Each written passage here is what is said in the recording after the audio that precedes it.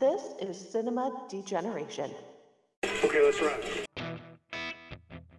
This is a snakeskin jacket. And for me, it's a symbol of my individuality and my belief in personal freedom. I just stole 50 cars for you in one night. All right, I'm a little tired, a little wired, and I think I deserve a little appreciation. That's one way of looking at it.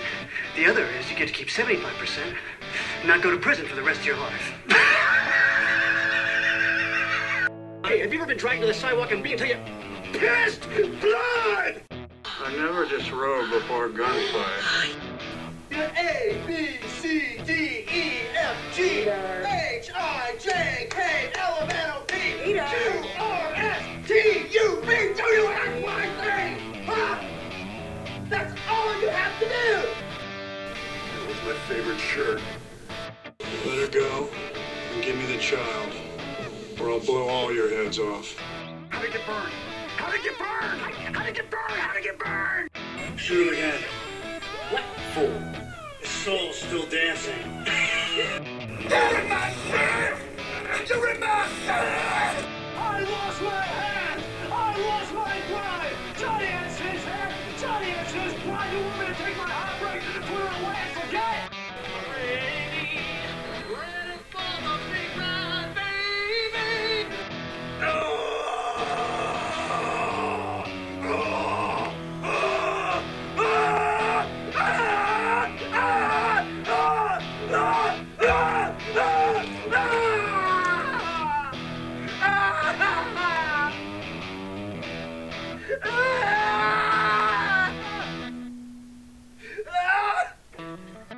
What are these fucking iguanas doing on my coffee table?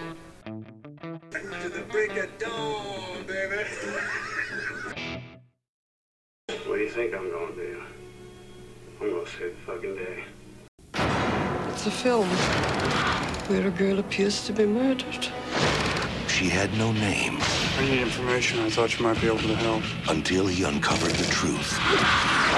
The film is real. Now, I'm trying to understand! how far will he go Dance with the devil don't change. The devil changes you. in the name of justice? No one left to finish this but me. Academy Award winner Nicolas Cage. 8mm, rated R. Opens everywhere February 26th. Alrighty, folks, welcome once again to Cinema Degeneration, and this is Brilliantly Insane, the Age of Cage, where we celebrate anything and everything relating to Nicolas Cage's films. And this week we are bringing you quite an intense little flick. It's not little, it's an epic flick with a not so epic sequel. We are doing 8mm from 1999, a movie that delves darkly into the bowers of pornography and snuff films. So it's a dark subject matter. The second movie, I don't even know if we should really mention it, but we'll get into it when we get into it. Well, that being said, I want to introduce my co-host this evening, my without warning regular co-host, Korey Dawson. How we doing? Doing good, man. Ready to go into the underbelly, the belly of the beast. And Underbelly is right with this movie. This movie doesn't give you much time. Gives you a good 15 minutes at the beginning of somewhat normalcy, and then it's just like we're getting deeper and deeper and deeper into these catacombs of filth and garbage, and it's nobody's going to come out of it clean. That is correct. There is corruption of all kinds with everyone. Now, that being said, this is the first time for you on this show. You've been on Howling at the Full Moon. You've been on a couple of the appreciation months. You are the regular host of Without Warning. But this is your first time on the Nick Cage show, Brilliantly Insane. So we have a couple preliminary questions we like to ask you. So if you're ready for that, we'll get started, and then we'll do our review of 8mm. All right. Now, the first question I got is, do you remember what was the first Nicolas Cage movie you ever saw? I kind of have to do a little bit of mental math here, but I think that it was Moonstruck. I think that Moonstruck was the first thing I saw him in because it was so, not to throw a pun in here, but it was really striking to me that this guy, he was sort of like this greasy, troubled guy with a wooden hand, and he was obsessed with opera. Like, I found it to be a very intriguing, compelling character. And then the second one would have had to have been Raising Arizona. So between those two movies, you can see the range of this guy. And it was astounding to me. Yeah, and Moonstruck, he kind of shows the first inkling of what we would become known as Rage Cage or Cage Rage later on. Yeah, full Cage. Full Cage. All right, cool. Moonstruck. We haven't gotten that answer quite yet, so that's a good one. Yeah, dude, it's the truth. And actually, I haven't revisited it in a while, but I remember, I think that I was drawn to Moonstruck particularly because we had a supermoon around the time that I saw it, because Mom had HBO and it was on there, and they had and I think a supermoon was like, it factored big in that, and we had one. So for whatever reason, that sort of drew me to it, because as a kid, I mean, a kid watching Moonstruck seems kind of weird. Like it wouldn't really be the flavor or whatever. But I think it was him, because he sort of, I think in a strange way, he sort of gave me a Phantom of the Opera feeling, because he was sort of like, he was wronged and he was disfigured, sort of. So there was kind of a weird, I guess that's a very weird way of looking at it. But that's the only thing I can come up with why I was even interested to watch it. Yeah, I mean, it's a weird kind of segue, so to speak. But yeah, I can kind of see where you're coming from. Well, anyway, we'll move on to the next question. Now, this is probably going to be an easy one. I got a feeling I know which one this is, so we'll see if I'm right. You have an ultimate favorite Nicolas Cage film? I have to say, because as soon as you started mentioning, like, my first one, like, all of these Nicolas Cage movies started filtering in. So why don't you tell me what you thought it was first? For some reason, I see you as a Con Air kind of guy. Okay, don't get me wrong. I love me some Con Air. I love Con Air. In fact, there was a time in my life where I was dating a girl, and for some reason, one of the only action movies she ever wanted to watch was Con Air, and we probably watched it like every couple of weeks. And we rammed the hell out of that DVD. If you can run the doors or the wheels off of a DVD, we did. But you wore it then, right? Yeah, in my heart of hearts, I think, wow, that's a really difficult question, because you would think that with Nicolas Cage and kind of like his shamanic, I can't remember how, I saw somebody called it something. It was like shamanic method acting or something, or shamanic philosophy. I don't know. You almost have to say, okay, this is my favorite of his such and such phase, and this is my favorite of his such and such phase. I'm tempted to say, no, I want to leave that one out. It's a Sophie's choice, isn't it? It really is. It really is, because I really do think that there are sort of levels of him and levels of where he's been and what he's been doing, that you can kind of say, okay, well, there's the peninsula-headed Nicolas Cage, which is like, you know, the early stuff. I think not Con Air, but Face Off was kind of like his last peninsula-haired thing, and that was even going into the Caesar at that point. And then you have kind of like the dour hangdog Nicolas Cage, which would have been like Mom and Dad. And then you have sort of, oh my God, this is a tough one.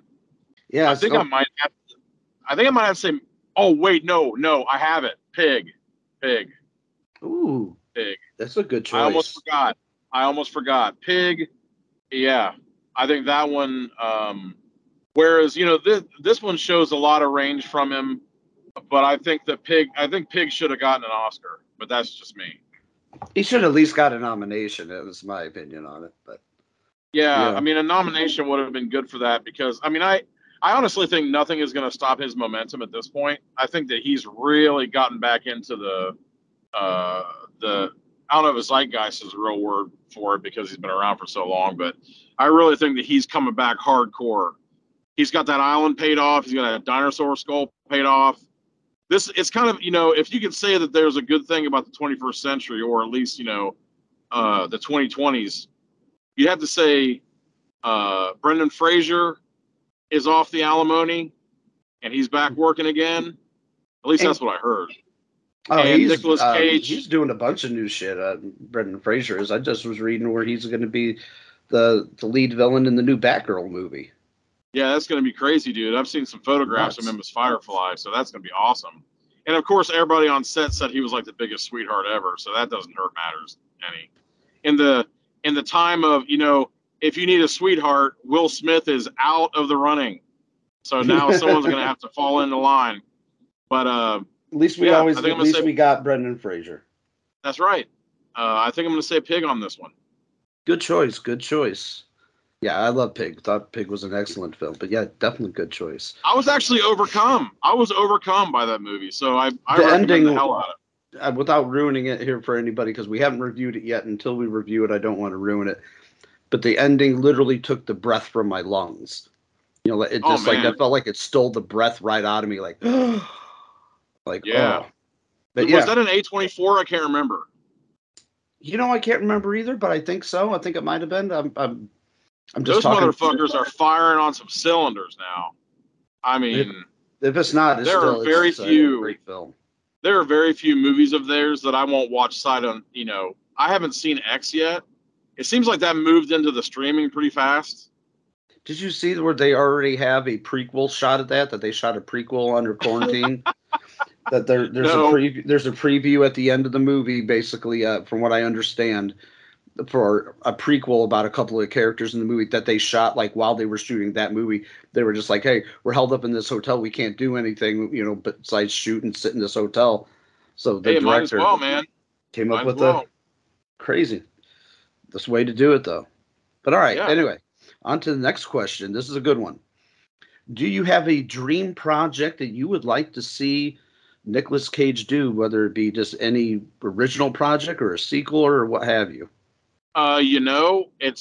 It's kind of weird, the previous conversation about that. Is it okay if I say two? Yeah, you can do that. Okay. The number one for me is Nicolas Cage doing a full-on A24. Is it Nick Eggers, Dave Eggers? I always get those guys mixed up. I thought it was Dave. I might be wrong.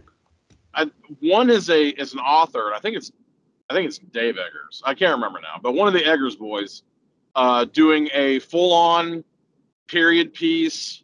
Series is a Heart Attack, Legend of Sleepy Hollow, Nicolas Cage, Ichabod Crane, flat out. Ooh. In a world where we've already had Johnny Depp and Jeff Goldblum play Ichabod Crane, I think Nicolas Cage needs his turn. Yeah, and I would love to see him with the high collar and the real super severe pulled back hair into the little thing. I'd want to see it all. All right, well that's your first one. And what is the second title? The second one is a little bit more fanciful. I would like to have Benjamin Franklin Gates team up with Rick O'Connell, an aged Rick O'Connell who survived his mummy exploits, and have them go on an exploit together. Oh, so a National Treasure mummy crossbreed, I guess. Yeah. I mean, if I had my druthers, this isn't my Nicolas Cage, but I think we talked about this once. I've always had a dream that the Mummy Returns didn't exist, and instead they moved on to another monster, but with Evie, Rick, and Jonathan.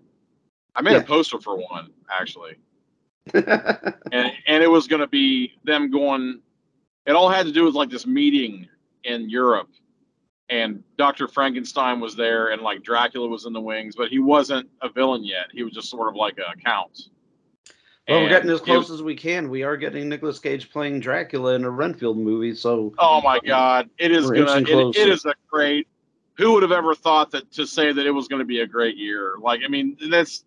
This reemergence, because I guess he never left, but for some reason Nicolas Cage's straight-to-video stuff isn't like Bruce Willis's straight-to-video stuff. It isn't like John Cusack's straight-to-video stuff. For some reason, it still has straight-to-video stuff. Yeah, for some reason it has much more of a life because he never phones it in.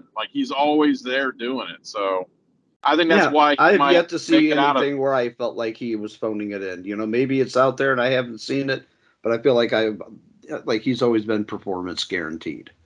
Yeah, absolutely. All right. Final question. What do you think is the most underrated Nicolas Cage film? Vampire's Kiss. Vampire's Kiss. Nice. I mean, I would say that it's really, I think it's risen to prominence a little more now, and I think that it's all hinging on that Harry Hanrahan, Nicolas Cage losing his shit video. Yeah. I think that's brought. I think everybody has been like, wait, what's this one where he's walking around with a stake, and what's going on here? And I think they've done the homework and they found out that Vampire's Kiss existed. I actually had the HBO Films VHS of that. I got the old HBO home video Laserdisc release, and I watched that about 3 or 4 weeks ago, and just to actually have something on in the background while I was writing, and I ended up turning it off at the point where he eats the cockroach. Not specifically for that reason, just because I was done in my office and that was it. I was done at about the 45-minute mark, and I'm like, okay, seems appropriate. He's eating a cockroach. I should stop it right here. I would say that of all the quotable things that he's ever done, that's the one that I quote the most, is Vampire's Kiss. There's not a week that goes by that I don't look at somebody and go, it's not going to go away. It never just goes away. That goddamn contract is somewhere in that goddamn fucking file. I say that all the time. I've done the ABC speech to somebody before, just out of the blue, and they didn't know what the hell I was doing. It wasn't like I led in with it, but nope. By the time they were done, they just looked at me, and I was done, and they're just like, okay. What Actually, was that? the one that I do about once a month was like, and I'll be damned if I wasn't really turned on by the girl. Or it's like, by the girl? Yes, by the girl. Well, yeah, of course, absolutely. But, I mean, come on now. I was in Mortal Kombat with a fucking bat. Give me a break. I do that all the time. Give me a fucking break. Yeah, that is a major league. Especially since his girlfriend in that movie was in Silence of the Lambs, flat out. And she was in Candyman, too. Oh, that's right. She was in Candyman, wasn't she? The first one, right? Yeah. It wasn't the second one, was absolutely. it? It was the first one. Nope. First one. So she had a pretty storied career. I don't know whatever happened to her, but I loved her and stuff. So yeah, I don't know. It's a hard business. People come and go, and you blink and they're gone. Like they come in, make 6, 7 films. Like that's it. Peace. I'm out. Now that I think about it, I can't remember who Denzel Washington's wife was in Philadelphia, because you would have thought that Jonathan Demme, if you would have gotten onto one of his gigs, then you might have gotten some jobs elsewhere too. It's true. Actually, I've only seen Philadelphia once when I saw it when it came out in theaters. I've never seen it since. Honestly, I have to revisit that. I watched it this year, and it was a mistake. Like, it destroyed me this year. I was bawling my eyes out. That's a powerful film, for sure.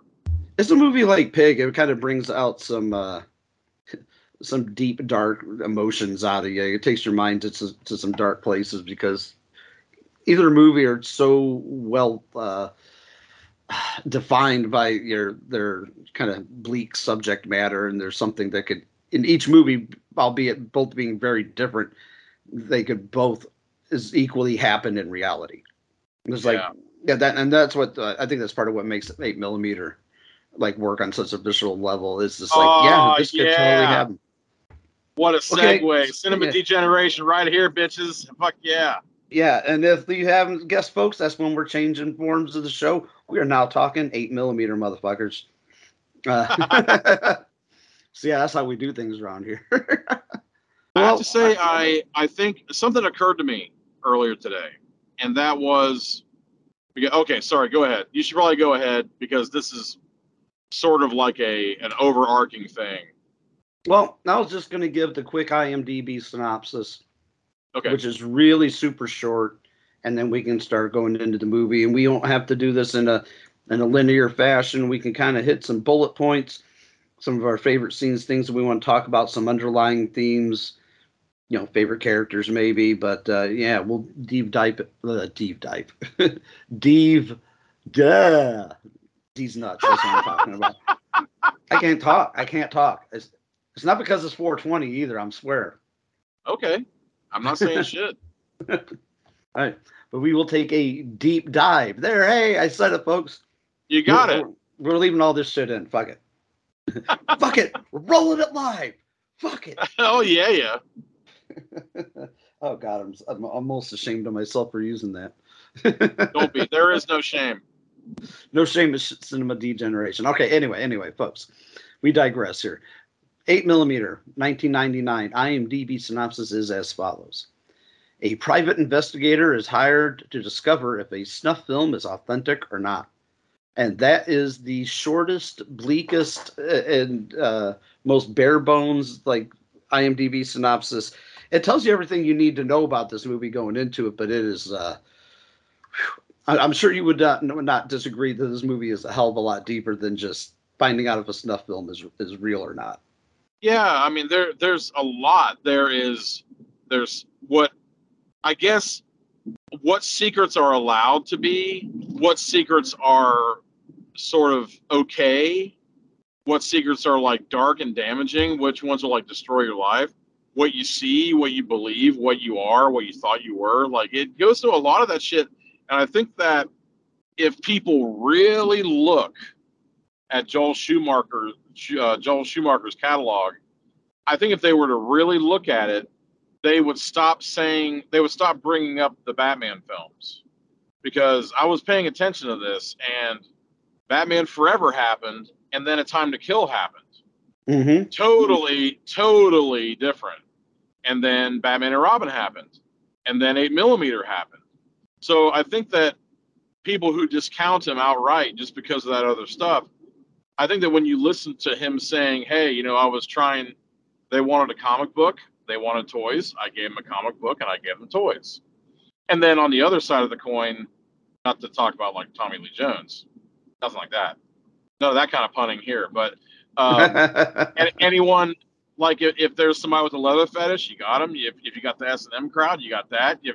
If there's like sort of like the camp LGBTQ thing, you got that vein running through it. There's neon stuff. It's all crazy. There's stuff that kids can enjoy, but there are deeper things that adults might laugh at. And there are a lot of videos online now saying that, Batman Forever. I've never seen anyone cast Batman and Robin in a good light, but it seems like Batman Forever is getting reconsidered since Schumacher's death. And if you look at his, you cannot look at the guy who made Flatliners, The Lost Boys, Time to Kill, and 8mm. Falling Down. Falling Down too. Yeah, sure. So you can't look at this guy and go, okay, he made some campy Batman films, so that's all this guy's good for. That's bullshit, because he was doing this stuff in between and after and before those movies. It was basically him just shifting gears, and then he shifted into a different gear and did some awesome, wonderful stuff. So the man did DC's Cap, for crying out loud. You know what? I haven't seen that in years. I haven't either. I probably saw it once about 5 years ago, last time. Unbelievable. Yeah. DC Cab was meant for Cohen. I don't know how Joel Schumacher got a hold of it. Maybe Cohen was like a producer or something. Cohen was just like, nah, I'll let Schumacher handle this one. Yeah, so Tom Wells, Nicolas Cage. I love how they start out with it. Like, it's just him proudly smoking that, or prominently smoking that cigarette everywhere he goes, and then completely lying to his wife later on that he's smoking. Oh, like my God. I think that after everything, that was science fiction as far as I'm concerned. Being a non-smoker myself and never having smoked at length, I think that I've smoked like 20 cigarettes in my life, and 16 of them were on a movie set for a part. And I told him time and time again, I was like, this is never, ever going to look legit. Because there are 10,000 little mannerisms that smokers have that I haven't got. No one's ever going to believe it. They've always gotten cut. Any parts that I'm smoking in, they've always gotten cut. And I've warned the director. But there's no way on earth that you could fake the funk on not smoking when you've been smoking to a non-smoker. When he tries telling her, he's like, I was in the bar and there was people smoking at the bar. And she's looking at him like, mm-hmm. Like, mm-hmm. She kissed a fucking guy. You can't get that off of you. Like, oh yeah, I was just licking an ashtray. It was I kissed a hooker for work. Okay, Okay, leave me alone. That's where the glitter's from. It's from the hookers. Yeah, it wasn't Max California.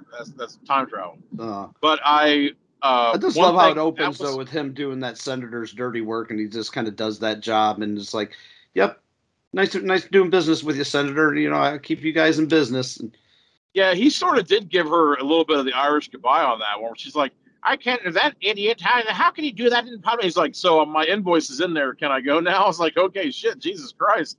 You think that he would have given her a little bit more leeway, but yeah, he at least given her the time of day. One thing occurred to me this time that I didn't think about before, and I always thought, how on earth could Nicolas Cage navigate all these different echelons that he's navigating in this movie? And I think that the reason why he can do it is he is so polite to the elite, but he doesn't patronize. He doesn't kiss their ass. I couldn't believe how much information he gave Mrs. Christian. He was totally straight up with that woman. I could not believe it because Mrs. Christian was the wife of the widow of Mr. Christian, and I don't think you ever learned his first name. And to be honest, I wasn't paying attention.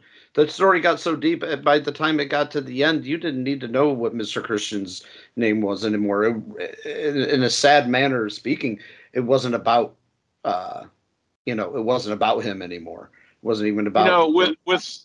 With some of the with some of the kind of like the philosophical flights of fancy that I was doing earlier about my little theory about the Mr. Christian, Mr. Christian. I wouldn't be surprised if his name was Noah, to be honest. His first name. But I had to really kind of like listen hard to figure out what his occupation was. And finally, I figured out it was steel. It must be steel magnate. But they only say it for a split second. I guess that the house and the way everybody acts and sort of like the bourbon tumblers and the fireplace, I guess that once you establish through sort of like this visual semaphore that he's wealthy, you really don't have to say anything else about it, especially if he's dead and the whole thing is about snuff films. But I had to really listen hard because I was trying to figure out what the fuck he did for a living. And then finally they mention one sentence, and they don't even really say that he does that. Tom just looks at something on the wall, and he says, such and such steel mill. I worked there as a kid, or my brother worked there as a kid, and that was the only thing they said about it. And to be honest, that might even be reaching. I'm just guessing that that's what he did. I just figured he was probably old money. One of those people that had still, was heavily involved in the industrial sector, probably owned a lot of property, a lot of real estate. That's why I kind of figured he was probably had his fingers in everything. I honestly think this movie is all about secrets because, I mean, it's a bunch of things, but one of them is secrets because he is completely honest with Mrs. Christian. But he's the only person he's honest with her to a point. He tells her what she needs to know when she needs to know it. So what didn't he tell her? Well, I mean, like he only filtered information as he saw fit. I thought, I don't think he kept anything from her. It was just like, I don't think he kept anything. Tom Wells didn't keep anything from, the mother, or what was her name? Janet.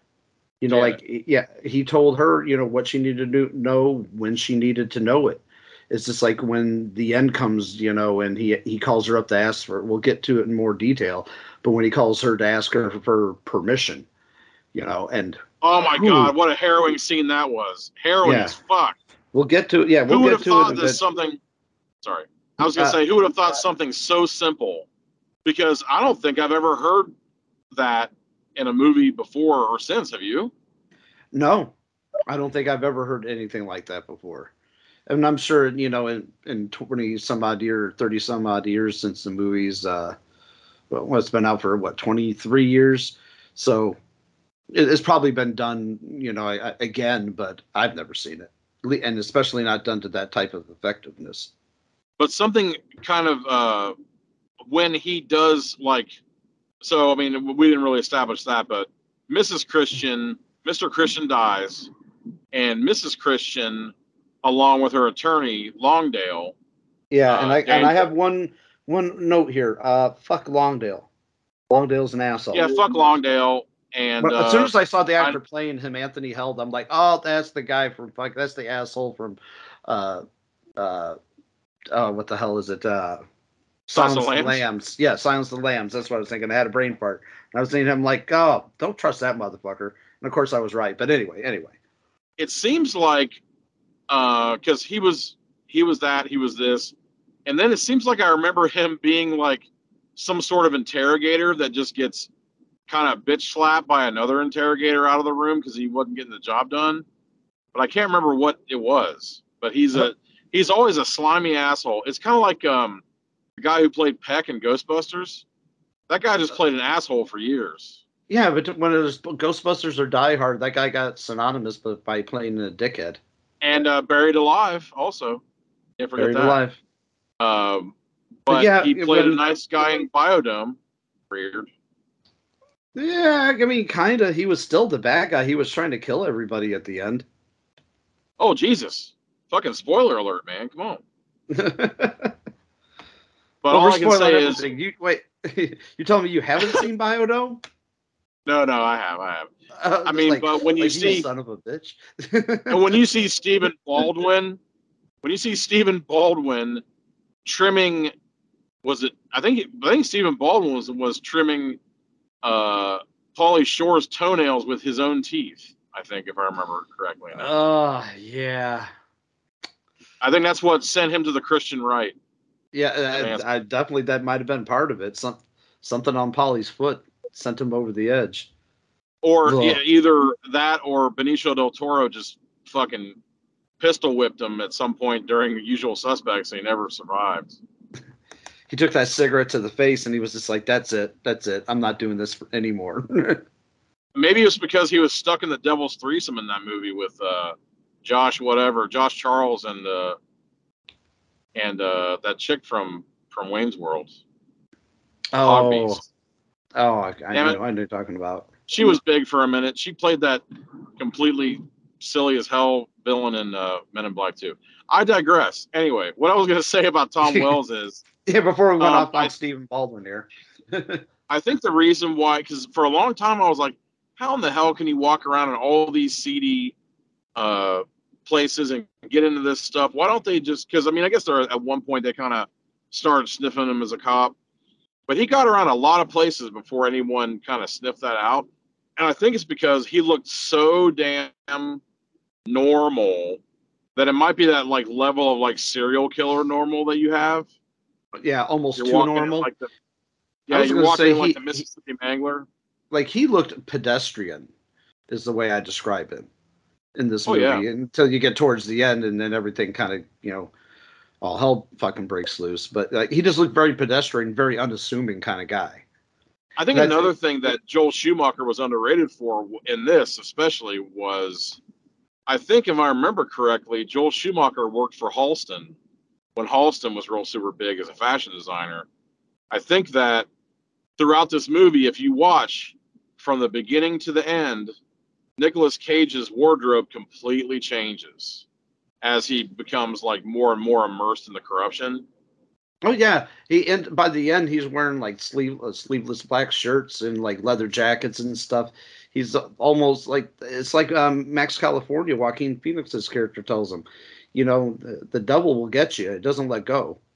Yeah, and I mean especially when you know that Max California absolutely is not that guy's name, but they never really go into who that guy used to be. Oh my God, Max California. Poor Max California.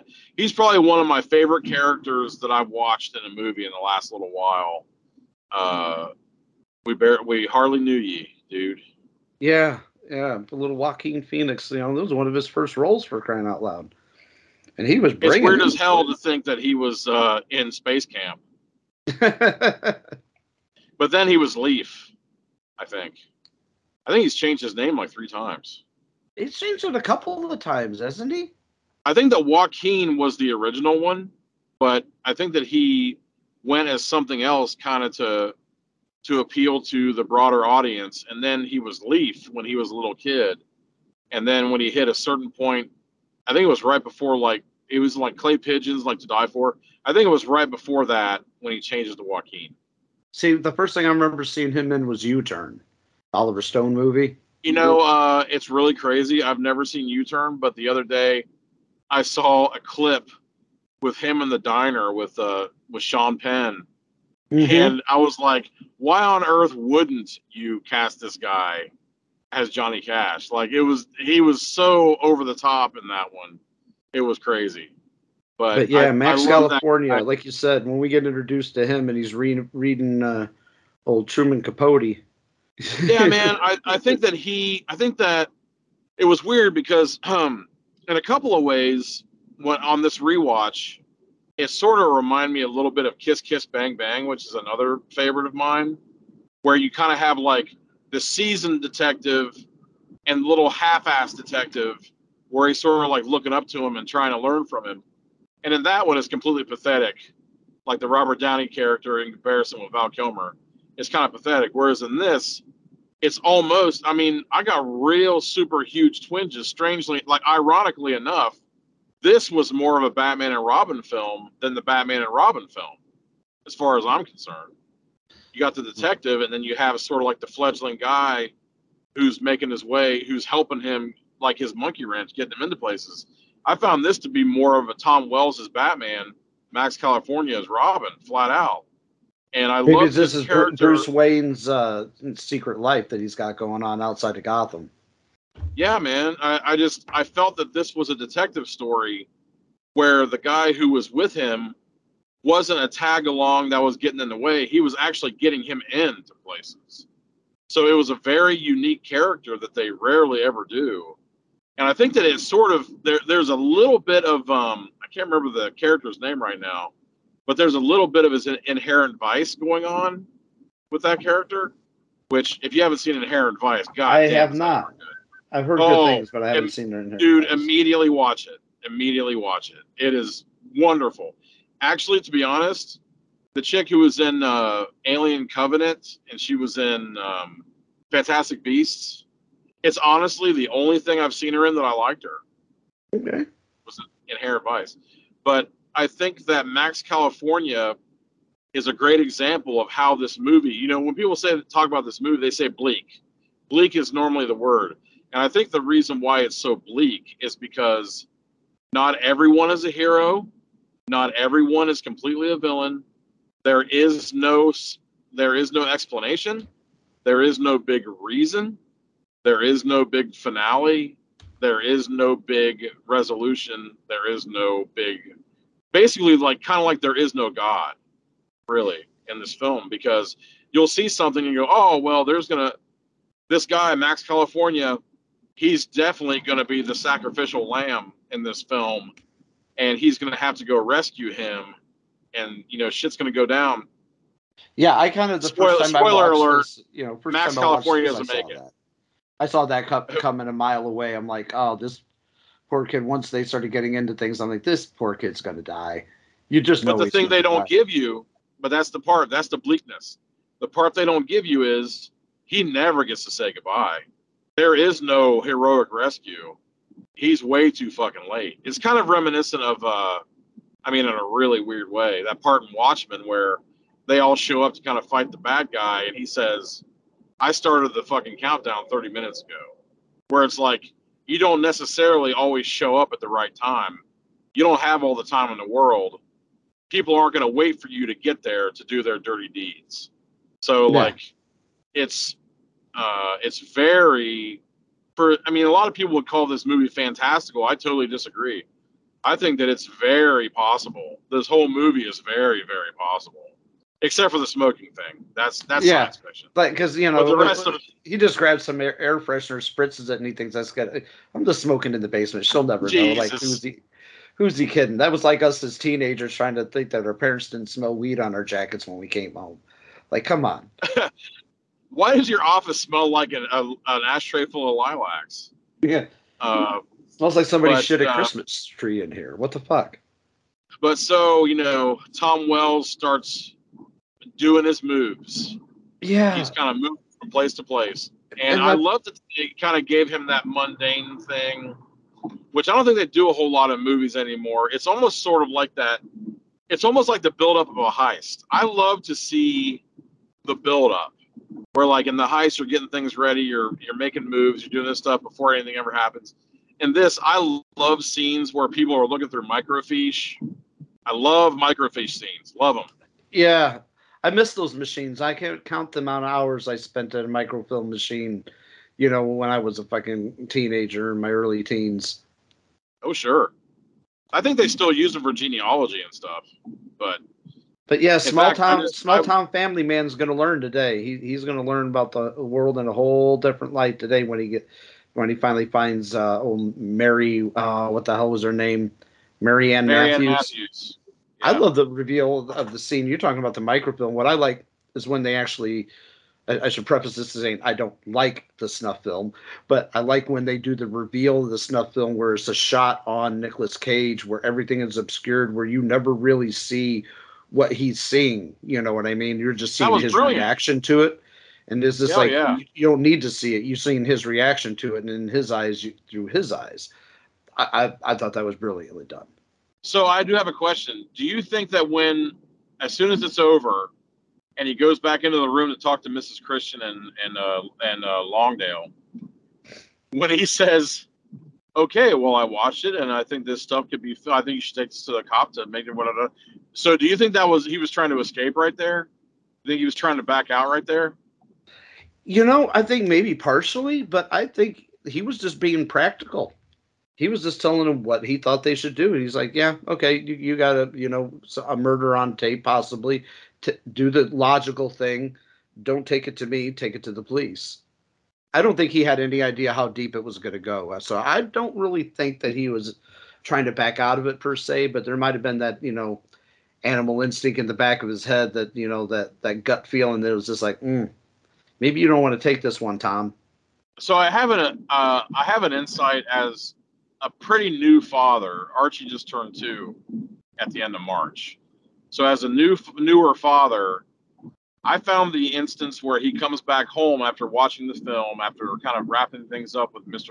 or Mrs. Christian, and first place he goes is into his baby daughter Cindy, her bedroom, the nursery, and he looks down into her crib and he just sort of looks at her. And what occurred to me is, I know that he feels stained. He's afraid of sort of like touching her, in case he might pass the stain on to her, or he felt unclean, so he didn't want to touch her and all that kind of stuff. I think that from my point of view, I understand where he went with this, but in my point of view, I wouldn't have gone to her room first. I think I would have gotten in the shower, changed clothes, and I would have had to have held her. I would have had to have held her. I think he may have been trying to make it so that it wasn't real. If he had held her, maybe it would have been too real, and he would have broken down his wife. Right. Yeah, I think he was protecting himself almost as much as her. And that's where kind of like that moral ambiguity happens.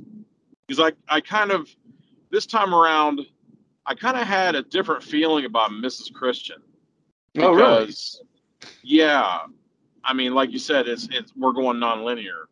But there's kind of like an impactful thing that Mrs. Christian does, and I always thought that it was this thing where she felt like she couldn't take the knowledge of what she knew, and that's why it happened. But now I'm starting to wonder because I kind of posed this question. I did make notes on this one. I kind of posed a question to myself: would Mrs. Christian have done what she finally does if it would have been fake? I think absolutely not. If it had been fake, she probably would have just thought to herself, okay, my husband had a weird kink that I didn't know about. That's what I thought too. That's what I thought too. And I think that's why that takes the moral component completely out of it for me. I don't think that she felt shame in a moral way at all. I think she felt shame in a public way. So she's actually not. So even her innocence and her victimization is even cheapened by the fact that, or by the summation that she wouldn't have done that if it would have come out, because really, if you think about it, it's only one thing removed. If somebody would have found out about that, it's still a porn thing that he commissioned with an underage girl, and they're faking this brutality. So, like, it really wouldn't have been that far removed from the other thing. So the thought that she would not have done it if it would have come out as fake means she has no moral qualms at all. It's all about the public persona. Well, it's all about the reputation, legacy. I don't think it was so much about the legacy or his reputation or whatnot, because she seemed awfully fixated on one thing. She wanted it proven whether or not it was real, because she wanted to know. She kept saying, I have to know if that young girl died. I think it bothered her so much that this young girl was being killed on there. She was more or less concerned of finding out who she was and whether or not she was still alive. But I have one counter, but I only have one counter on that. Okay. We don't get to see her talking to Longdale alone about that. If Longdale, like, let's say that Tom walks out and then she's still talking to Longdale would say something like, did you mean what you said? And she would be like, it doesn't matter. The ending is still the same. Because even if she doesn't, because I think in that movie, you have to take it for granted that everybody's lying. Everybody. In fact, I don't even really believe, I think that, I don't know, Amy, Tom's wife. Yeah. I'm not even sure that Catherine Keener. Yeah, Catherine Keener. She was great. That was the first thing I remember ever seeing her in. I don't like her. It seems like she doesn't have a whole lot of, I think she puts out a lot of heart. I think she talks a lot of heart, but I'm not so sure she has a lot of heart. Because with Tom Wells, he's I think duty isn't the proper word for it. It's almost mission. It seems like he has a mission for the truth. Because he goes through a lot of bullshit just for the truth, where he could have, even duty at some point would have been shirked. Where he'd be like, okay, this ceases to be my duty when such and such is whatever. Well, it's summed up perfectly in that note that Janet gives him that he reads off at the end, which, we can talk about here or later or whatever. But I think it's all summed up there when, she writes down the words when she says, in the end, you and I were the only two that ever really cared about her. I think he felt a connection there. Someone, I think it was through his daughter, somehow, okay, so he was projecting. That brings up one thing I just want to mention in very abbreviated way. You and I had talked kind of off the air about this gigantic thesis that I was going on when it comes to like the naming of these guys. But in a slight way, I noticed that his name is Tom Wells, but then when he uses a pseudonym, it's Tom Hart. And I don't think that's about as on the nose as you can get, because this guy his heart, it runs through everything he does except for his wife. I think that it's almost as if like this weird familiarity breeds contempt thing where she. Yeah. But I'm not so sure that's his fault, because it seems like, I don't know how like saccharine to you it seemed whenever he would call, when he would walk in. I mean, okay, all right. You've been with yours for a while. I've been with mine for a while. How often do you walk in and she goes, "Oh, you're home"? No. Yeah. That doesn't happen. It doesn't happen. So when she does it constantly, when I'm gone for a long time, when I'm gone for a very long time. But I'm not so sure that he was gone looking for that senator's son-in-law for more than a couple of weeks. But with I can't remember what he said, but I think she may be putting on a lot of that stuff, because it's like, oh, she's sweet and this, that, and the other thing. But then when it turns out that he's having to do something hardcore, then she's like nettling him constantly. Why do you want to make that money? Why is that money so important? Why are you leaving? What's up with this thing? And yeah, people miss each other and you need to be there for your child and all that kind of stuff. But I think that it sort of gets thrown by the wayside that this guy is like jumping into the maelstrom for a few people and their benefit. He's not doing this for nothing. He has like a blank check, and to think that it's not all going to go to Amy is just silly. Well, he's going to hand Amy that check. She objects so much when he pulls out the gun. She's like, well, I don't know why you need to bring that. And he says something's like, well, something to the effect of better to have it and not need it than to need it and not have it. Then don't bring it then. Then don't bring it then. Then just don't bring it. And it's like, no. Like, hey, and lady. That couldn't have been the first time that he had to bring, his sidearm with him on a job if he's a private detective. I didn't I didn't like her. I didn't like the character. I like Catherine Keener. I think she's a fine actress, but I just didn't like the character. I think that she puts on airs about love, but I don't, especially since there was that one line where he said it's something like, it's not always going to be this way. And she goes, it's always this way. Something like that. And then she comes up for this little fake ass kiss that doesn't even land on him. Mm-hmm. And some people might argue that that's her being disillusioned by what he does. He's not home enough. But it's like, okay, you're writing textbooks at home. There's no way in a trillion years that you're going to make enough money to support everybody. And I'm getting in with these big wigs and just like uncovering their dirty secrets and stuff. And I'm not really getting dirty yet. And this one, I think that if there wasn't such a strong moral component for him, I think he's the one that has that moral center. And that's why I like the Tom Hart and like Tom Wells, even like that's a well. He's a well of feeling. So I think that he's meant to be the heart. And then you also meet Max, who is also kind of a heart, but you didn't think that at first. But as they go along, you realize he's a heart too. It's just that he had dreams. He went into the cesspool to find his dreams. And he came out dirty. It's like everybody. And he was right. In the end, he was fucking right because he says it'll get to you. And by the end, it gets to Tom.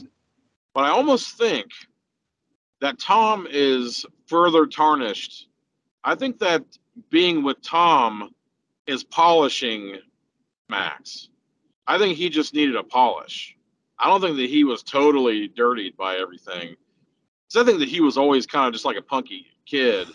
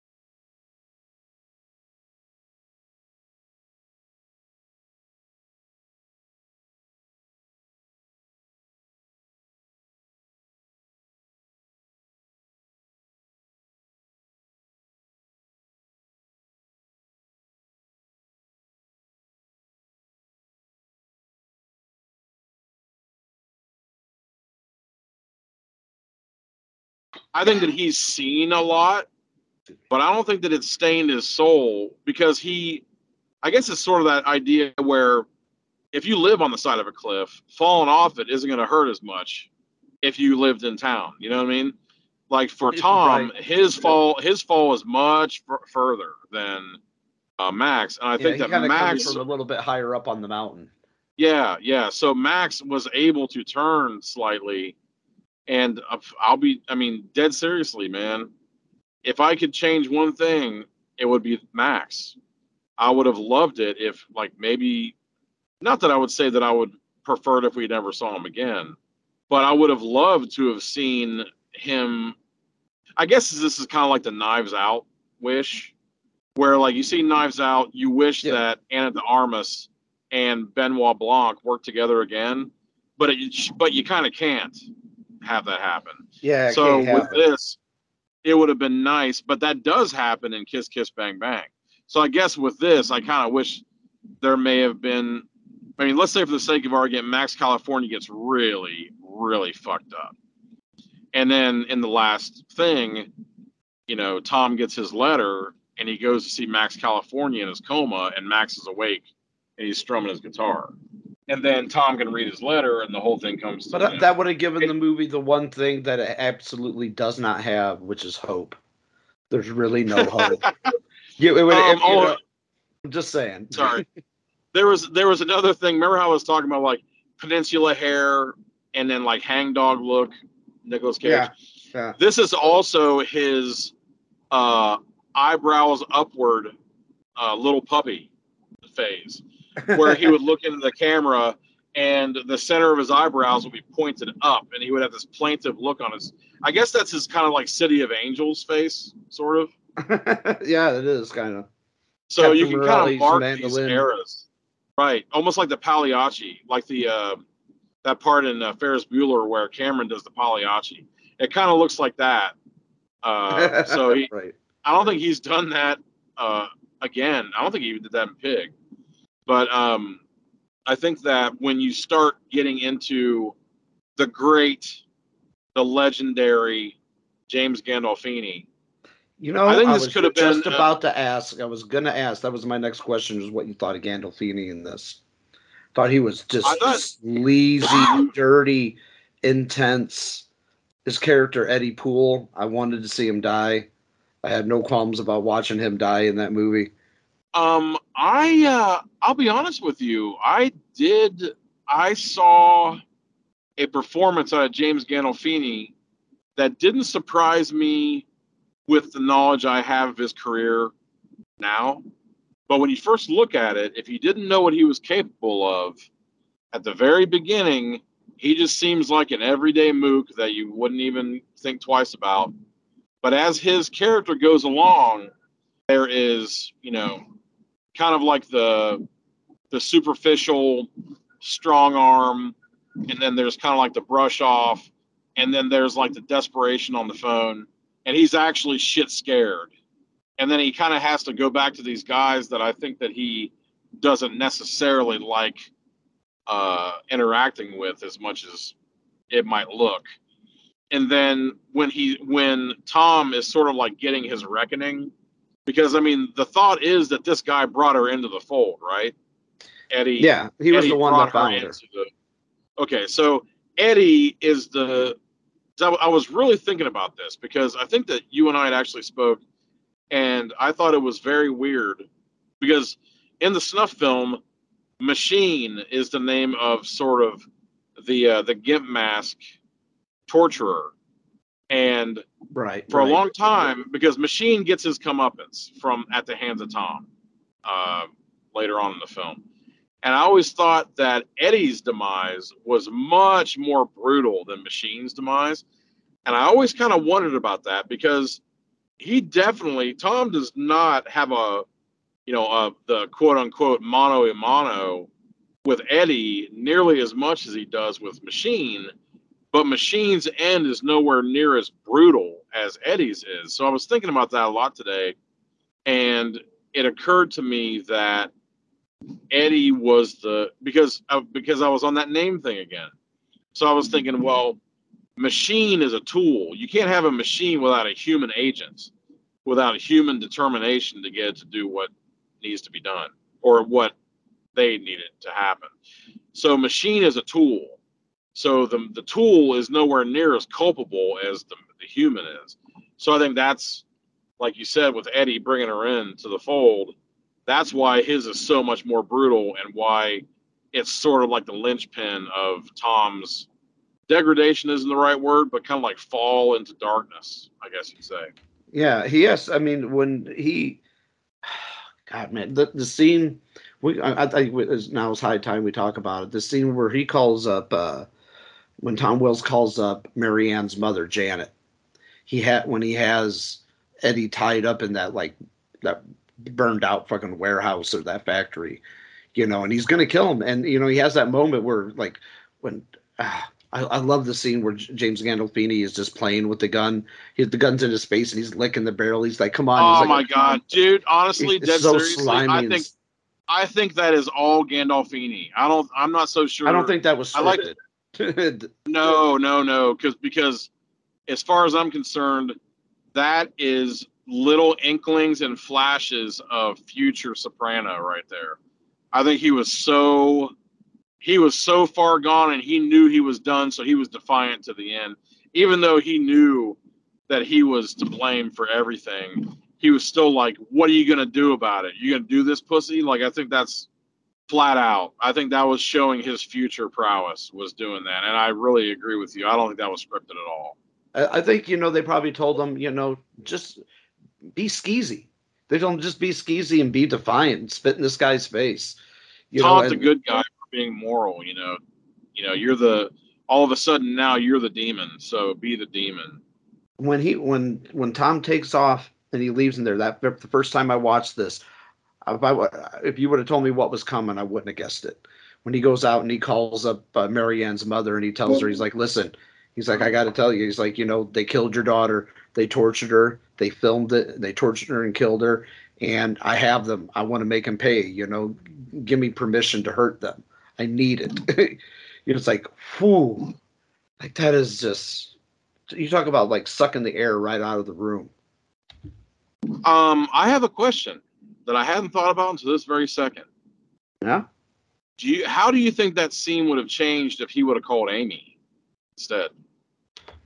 Oh, she would have definitely told him not to do it. She would have told him, what the hell you mean you got some guy, tied up and you're going to go beat him to fucking death and burn him alive, yeah, she'd have told him, get the hell out of there and come home. Wait a second, you said burn him alive. Do you think he was alive when he or not? But set his corpse on fire. I meant. Oh, I like that better though. I spoke out of context. I think when he beats him with that gun, he is definitely dead because there wasn't much left of his skull. There wasn't much left at all. So would you have liked it more or less if it would have been a carpet tucker? Oh.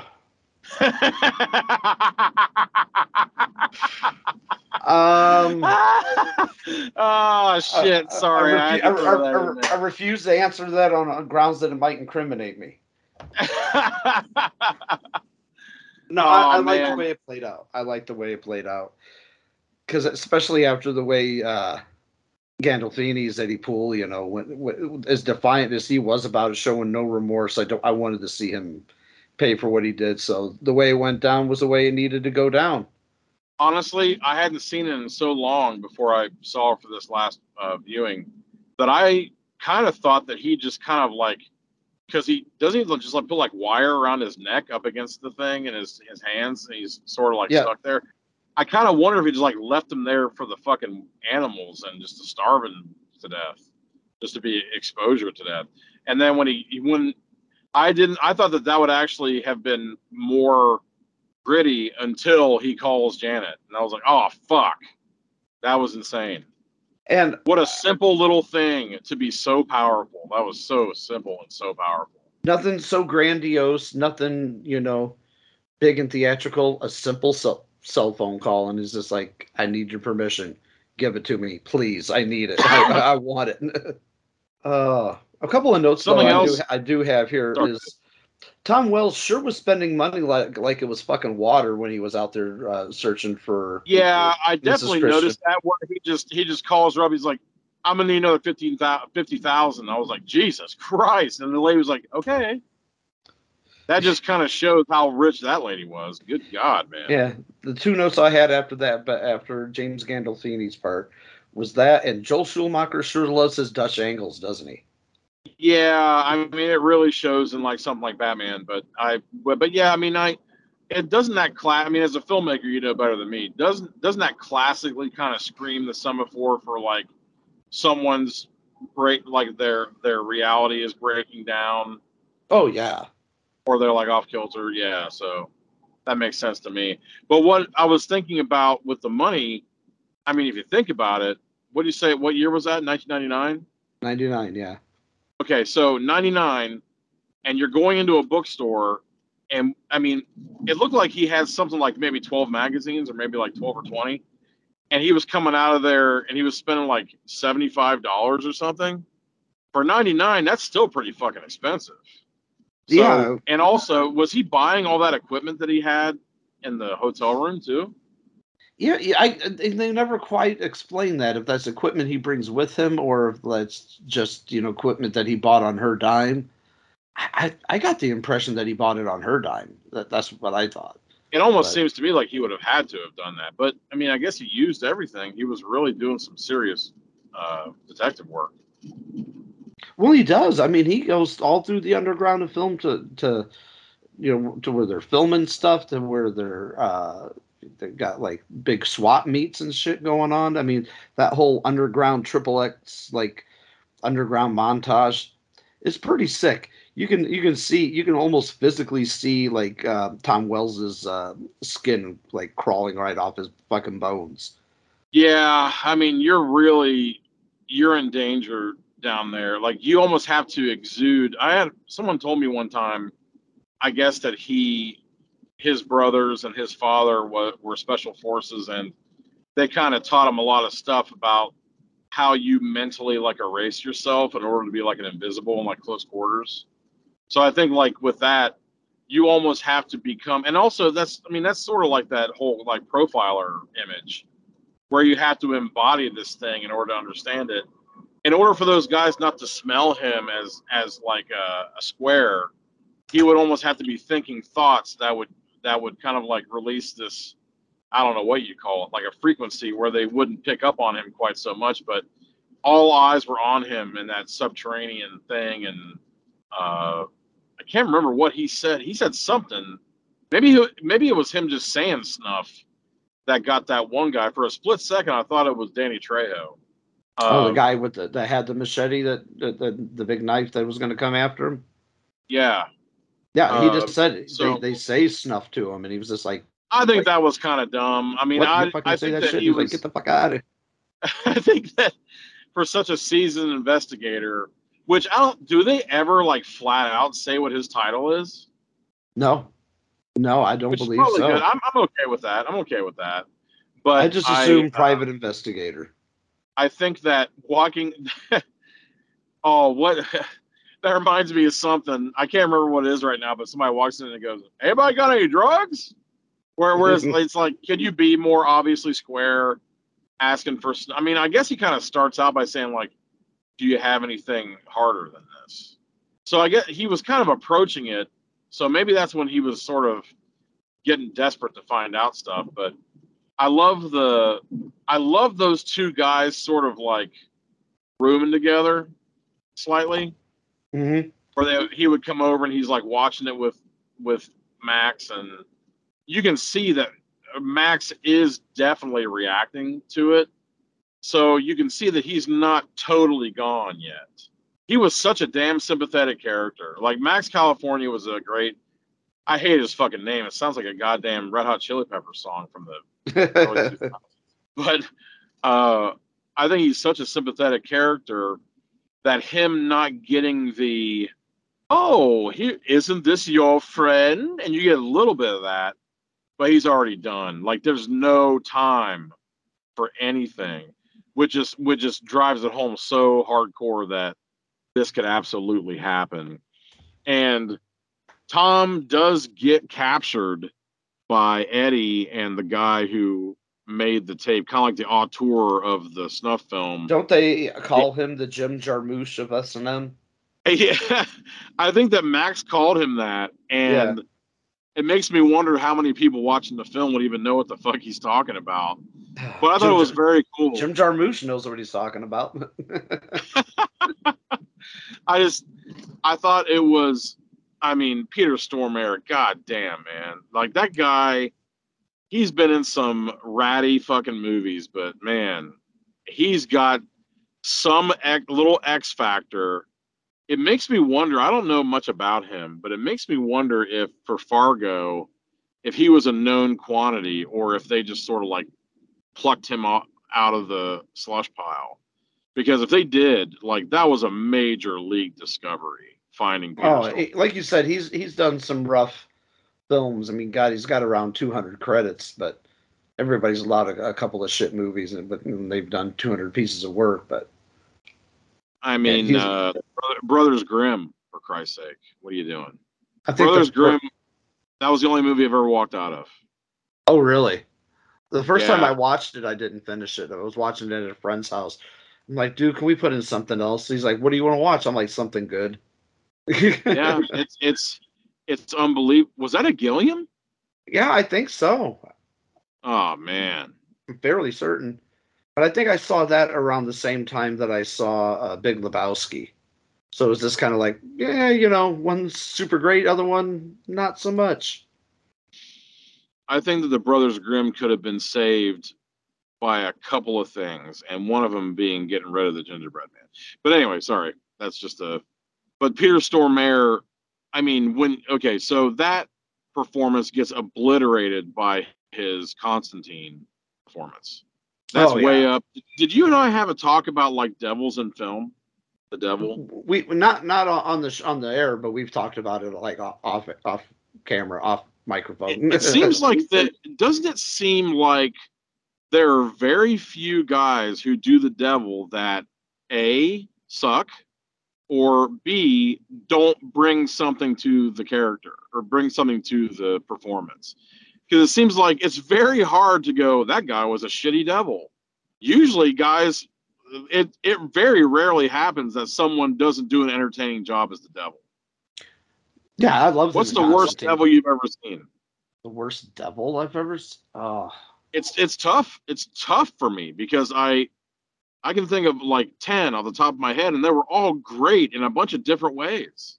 Yeah, really every one that I think of, right when I think of different, I don't think of a bad one. I'm sure as soon as we get off the subject, one's gonna come to mind as soon as we change gears. But goddamn, I can't think of one.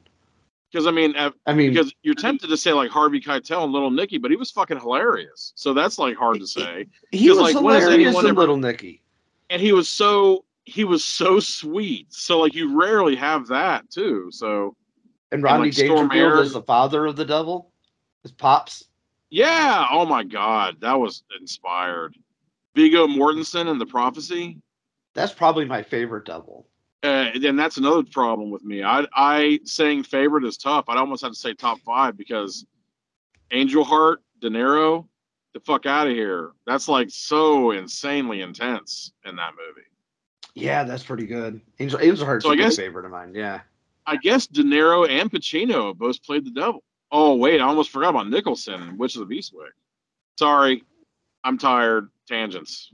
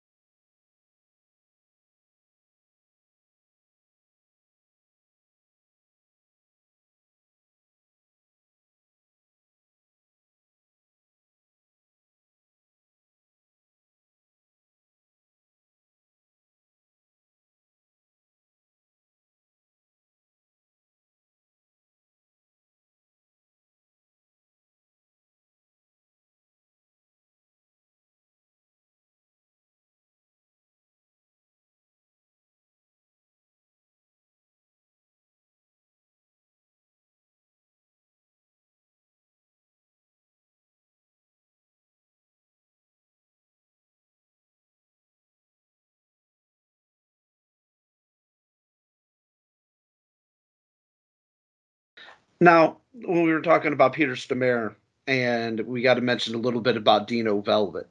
When Dino Velvet is revealed, when Tom Wells is going to have him commissioned him to make another snuff film, to make him another art piece, and he shows up and the guy's like doing target practice with the crossbow. The first time, like, did your balls not crawl up inside your belly and tell every fiber in your being to tell him get the fuck out of that building? Foreshadowing is much too tame for something like that. Like in life, if you walk in and somebody's doing that, you might as well say, okay, I've got one toenail in the grave already just for watching this guy do this. You know, I guess it's sort of like life also has Chekhov's gun. Like sometimes in life that could even happen where it's like, you know, I'm watching this right now. The likelihood of that guy, you know, I just walked in for this job interview and this guy's juggling knives. I'd say the likelihood of one of those knives going into my body just went up about 33%. Just me walking in here, you know. They say that, you know, just buying a pool makes it such and such more likely you're going to drown, you know. So it's right. If you walk in, somebody's firing a crossbow, the likelihood of you getting pinned into something is pretty high. As Hunter S. Thompson would say, you know, you buy a ticket, you take the ride. That's true. You're asking reminds me of a buddy. time I interviewed for a job. I got a job working at Long John Silver's, and I can talk about this fella now because he's since passed away. And we lived in the same apartment building. He invited me over to have some beer and watch a game one night. And I come through, and he's cleaning a 357 Magnum at his kitchen table. Fun times. I was just like, I'm gonna go now. I'm gonna go. So I do have one question. So did you experience batter pants? No, I experienced pitter patter pants. Oh boy, because I just went to my apartment, shut the door, locked it, and I'm just like, nah, I'm never hanging out with this guy outside of work. Believe it or not, that wasn't I wasn't being metaphorical. I knew a guy who worked at Long John Silver's, and every day he came home with batter pants. Where I don't know if they just had a gigantic vat of that shit to make the Krispies with or what, but he came home covered in this like white grime like every day. Yeah, when I was a cook, I kind of did a little bit of everything. I did counter, I did cashier, I did drive-through. I was a manager for a little while. I was a cook for a couple of years. But yeah, when I was a cook, yeah, you got this big bucket of batter that hangs on the front of the fryer, and you dunk your hush puppies in one case, you know, in batter, and then the batter that goes on everything else from the shrimp to the chicken to the fish. And yeah, you end up splattered with it. You do end up with batter pants, but I thought you meant something else a little different. That makes sense too. But I have to say, in all honesty, I just wrote a movie in my mind called Batter Pants that you and I have to work on together. So we'll talk about that off the air. Yeah, definitely. I'm down for it. Okay. Awesome. Pitter paddle. Let's get at her. But when he... To be fair. Hey. Allegedly. Oh God, we got to wrap this one up. We're both getting a little fucking punch drunk here from lack of rest, I think. Well, I have to say, when he came in, I thought there were two things that were running through my head. I thought that the movie was going to go down because that guy, even with having that idea of him firing the crossbow and stuff, it kind of seemed like he was sold because everybody's questionable. So like at what point there's just such a level of universal distrust. At one point does your spidey sense go off? Because I guess my question was always, how much of a tip off did Eddie really have to give Dino on this? Or did he just sort of go, hey, I have something to tell you, and then Dino go, I know what you mean, and then he already kind of surmised like how far already Eddie... 3 steps ahead of you. Yeah. I've already fired this crossbow 25 times in a photocopy of his face. Well, and you noticed in the background when they're showing that over-the-shoulder shot, you can see Max California pinned up against the wall. You can see him there, and Nicolas Cage has no idea. Tom Wilson's got no idea that he's there. It's just like, turn around. He's right over here. He's right over there. You know? Great move. I think that the thing, believe it or not, I think the thing that I found most loathsome about Dino Velvet were his fingernails. Oh, dirty motherfucker. Filthy bastard. Yeah, it's like, hi, I'm going to put like these really cheap, translucent white nails on my fingers and then just like eat with them and pick blood scabs off of the ground and just, grossness. Yeah. And Tom tried to do the right thing. He tried to do the right thing by sending Max home, but it was like, I think it was too little too late. Because let's face it, one thing we never mentioned here is that the entire time Tom is trying to watch these people and, tracking these people, they're watching him. There's always that figure in the shadow that's always watching him. And like they let like an Eddie Poole's character go kind of MIA for a while, to the point where you almost forget about him. So when he steps out, is this kind of like, oh, yep, Damn it. yeah, there was still that motherfucker, like the one loose end that he had forgotten about. But I think, I think they were going to kill Max. You knew they were going to kill Max no matter what. But when the thing that came out that with this rewatch that I hadn't anticipated was when Mr. Longdale comes out. I had almost forgotten that he was still part of the picture. It was a nice, gentle surprise because it was one of those like, oh, that's what I forgot from the last rewatch.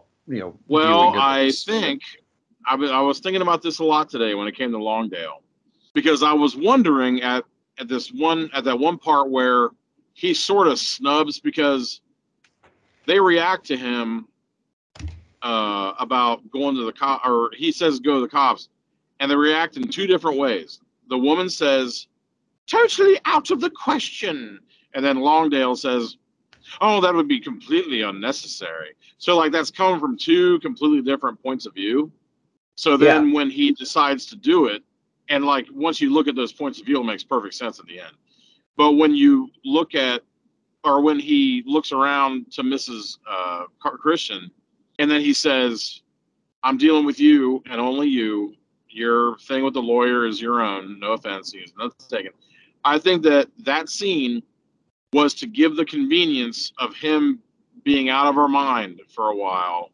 So when he comes back and it turns out that he was mostly part of the surveillance or whatever, then it's kind of like a kapow, like a eureka, because he wouldn't have been talking to because in other movies or in other stories, he would have been communicating to Longdale or through, to Mrs. Christian through Longdale. Yeah, whereas like in this as case, an intermediate of sorts, yeah. Right.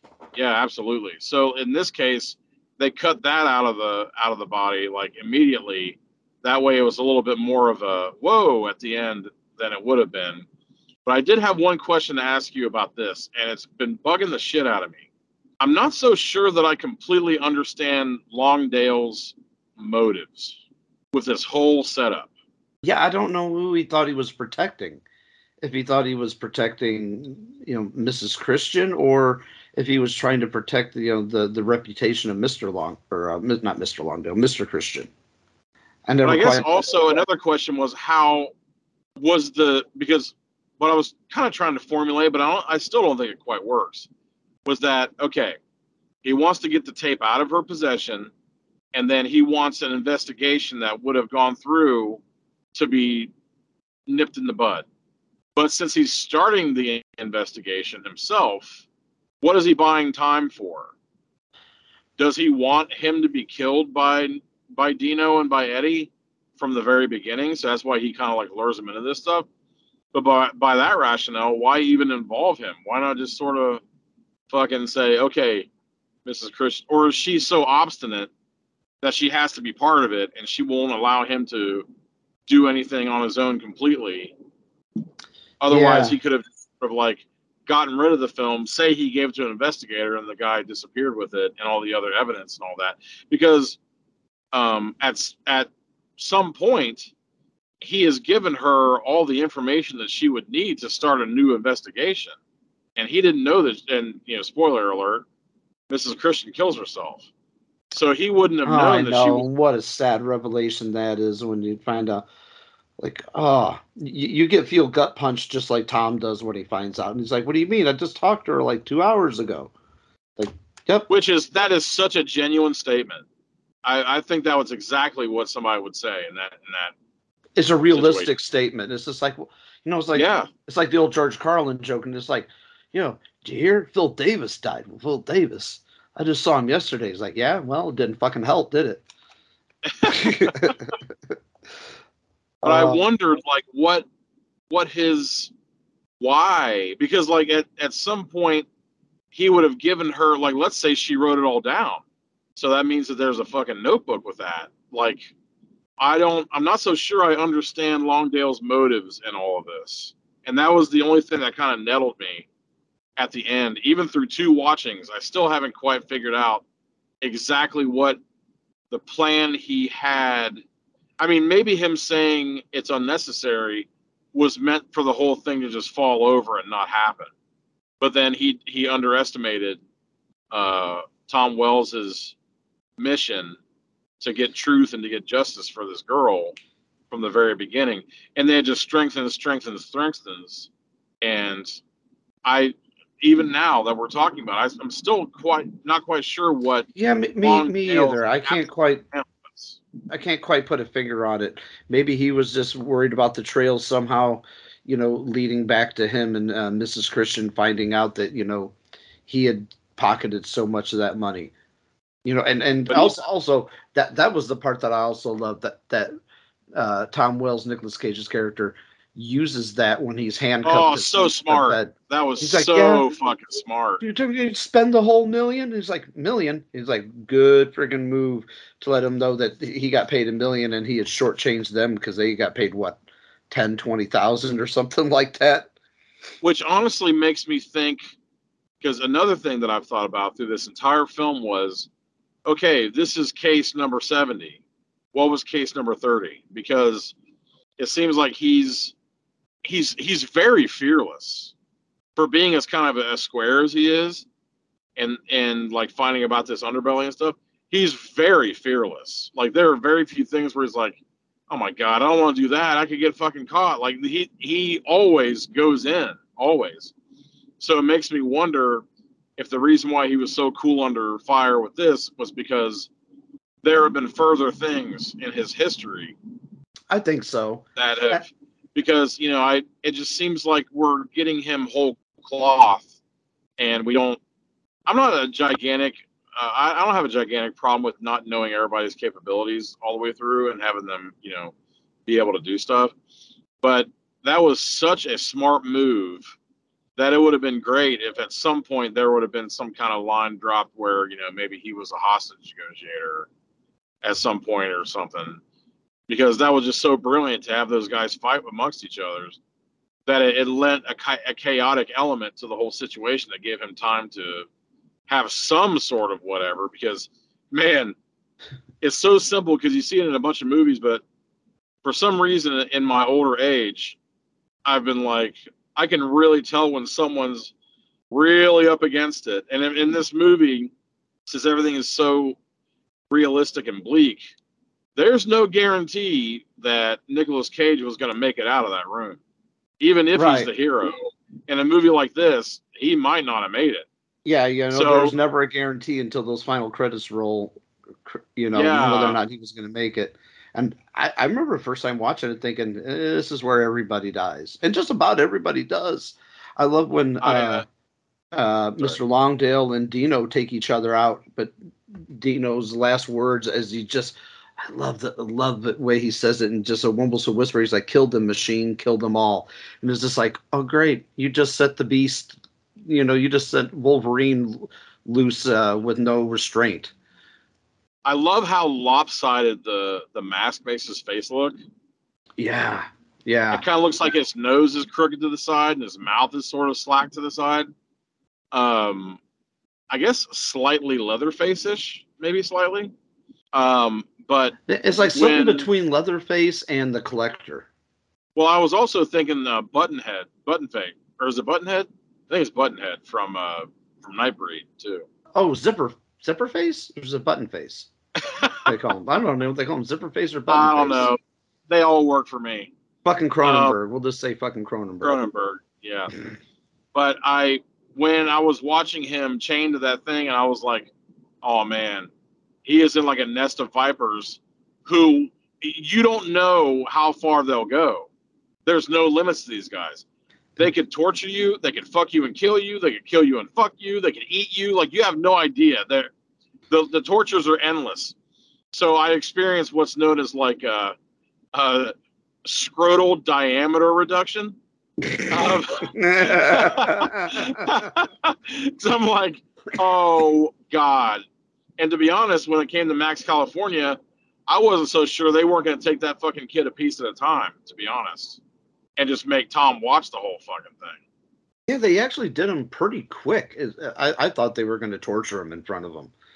You know, at least first time watching it. Why does it seem like in the back of my head I heard inklings that there was a deleted, like an extended version of that somewhere? There might have been. I'm not sure. I know the movie had to go through lots of cuts before they were going to give it a fucking R rating. So I'm sure that's very much possible. I also think that it's not an accident that Dino has a crossbow, which is a penetration machine. You know, I mean, like, that makes perfect sense. Why would he use a gun when he can use an arrow? Right.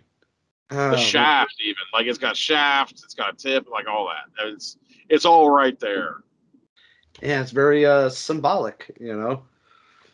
But oh God, I think the harshest part of this movie is not even that scene, not the scene where Nicolas Cage beats, you know, Eddie Poole to death. Not even the part when he hunts the machine down, and the machine is just some guy listening to the Misfits, you know, while taking care of his mother, and just some old guy named George with, you know, goofy glasses. The hardest part of the swallow of this ending, the ending of this movie, is when Nicolas Cage finds out that Mrs. Christian has killed herself, and she just writes simply in her note, "Try to forget us." Like, yeah, right. You talk about plucking your heart out. Like you could, like, the man could ever do that. Like, anybody could ever do that, you know. I think Machines, I think that his home life, I mean, that may have been one of the most realistic parts of all, because that absolutely happens. I mean, that's Ed Kemper. That's a whole lot of those real guys. That's BTK.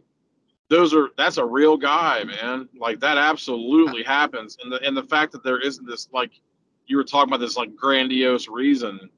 I think that was kind of the theme. That was the underlying sort of thesis of the whole movie, was there's not a good reason for any of this stuff. Well, Longdale had even said, you know, the reason why Mr. Christian did it, he did it because he could. Literally, that was the exact words. He did it because he could. It was there. I think that this movie has something that a lot of people would bitch about in today's film, which is it actually has like 3 endings.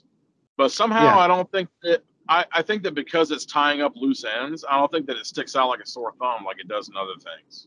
No, because it has like the ending that you get with Eddie, the ending you get with George, you know, the machine, and then the ending you get with Tom and his family, and getting the letter. Actually, but actually, now that you say that, I missed one. So it'd be 4 endings, because I see like The Room.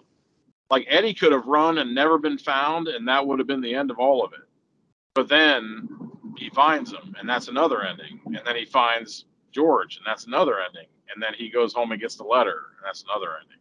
So, but it doesn't stick out because it's wrapping up loose ends, and I think that it works. I don't think that it takes away from it at all. I think the last major note, or last 2 notes I have about this, is one, Tom breaks a whole lot of HIPAA rules and does a whole lot of HIPAA violations by calling around the hospitals and getting the dude's information. He's like, oh, yeah, you know, posing as a police officer. He breaks a whole lot of HIPAA rules and I was thinking the same thing, and but I'm all right. I think I actually looked over at Melanie. I said, when did HIPAA go into effect? Because I was like, I wonder if don't he know. could scam all this shit as well as he could have done. Yeah, maybe in '99, maybe if I hadn't been around, I hadn't did enough digging, but it just seems like he did. But at the same time, I'm all right with that. Yeah, I But mean, it's all means to an end. And the whole thing at the end when he returns home, he's a broken dude. He is so broken when he just starts shaking, and when the whole realization comes, like washes over him, like turning on a shower head, and he just Oh collapses, God. and he just keeps saying, "Save me, save Oh me." my God.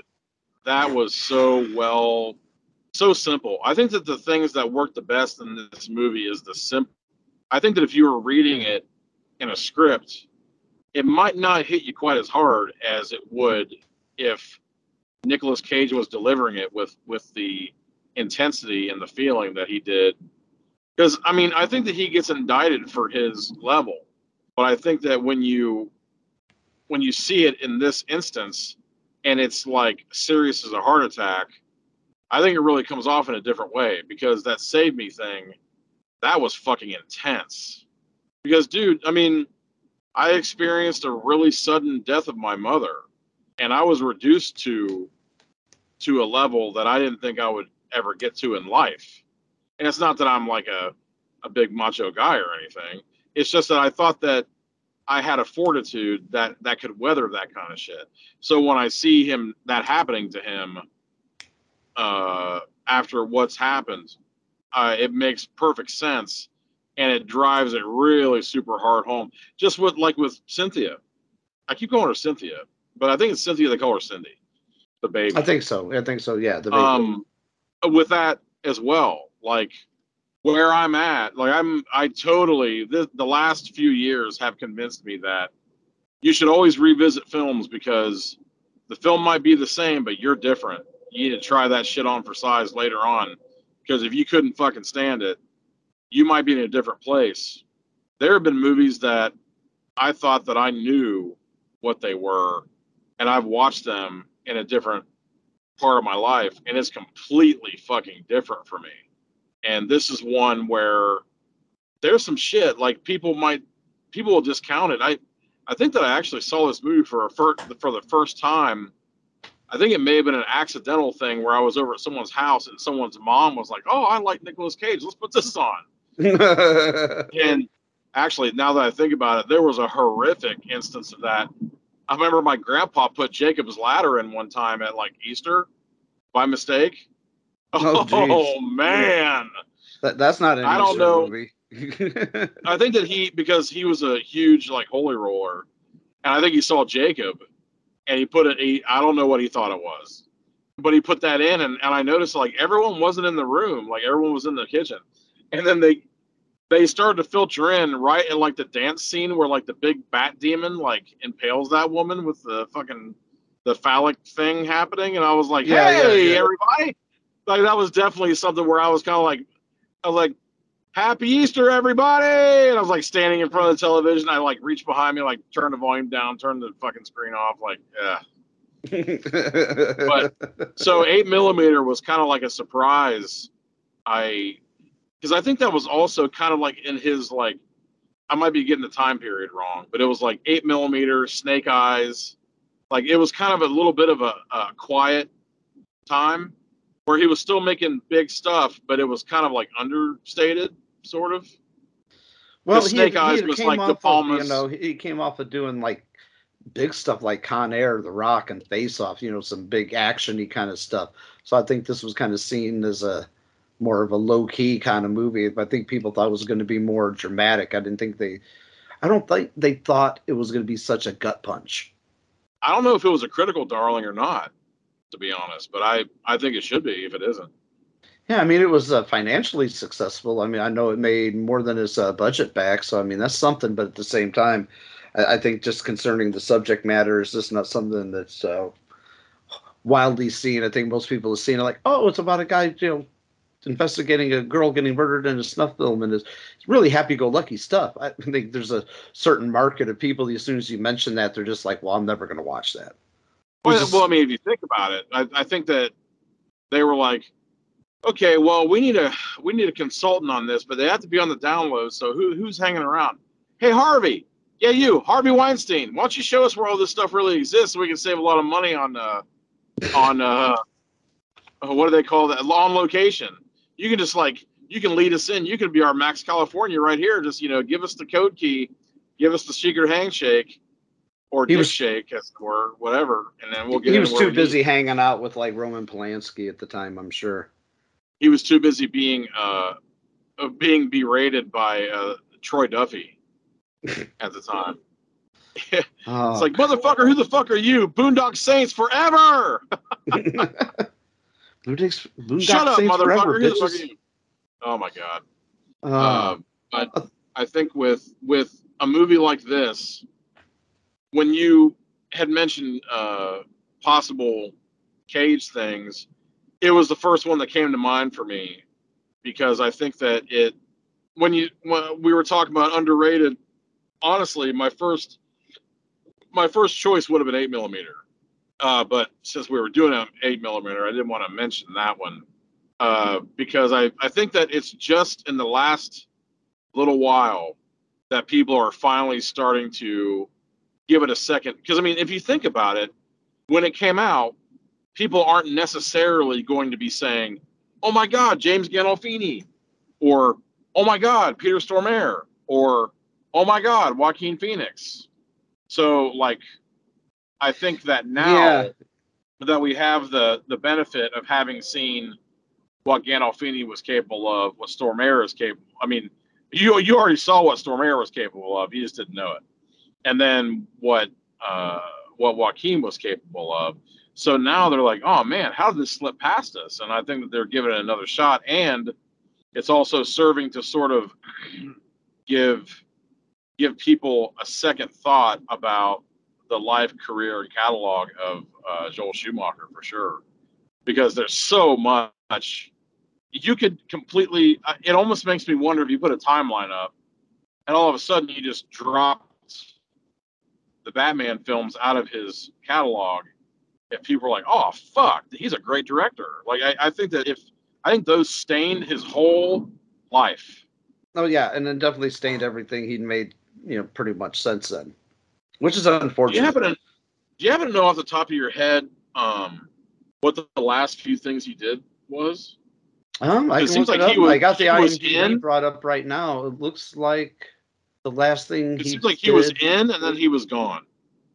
Well, he died in 2020, and his last thing he directed was in 2013. He did a couple of episodes of House of Cards, and he did a movie the year before called Trespass, which coincidentally had Nicolas Cage in it as well. And I don't think anyone paid attention to that movie either. No, I think that came and went with little fanfare. And before that, he did a couple of shorts. He did do a movie that I actually liked a lot. It was called Blood Creek. The kind of I think you mentioned that to me, and I haven't tried that out yet. Yeah, it's got Henry Cavill, Dominic Purcell in it. It's pretty good. Is that the one where he's hunting a serial killer, or is that like Midnight or something? No, this is the one about it's like an occult kind of movie dealing with the Third Reich during World War II. Oh shit, that sounds awesome. Yeah, it's I think it's got Michael Fassbender in it. I'd have to look up to be sure. It's been a while since I seen it. It was one of his rare forays into legit horror.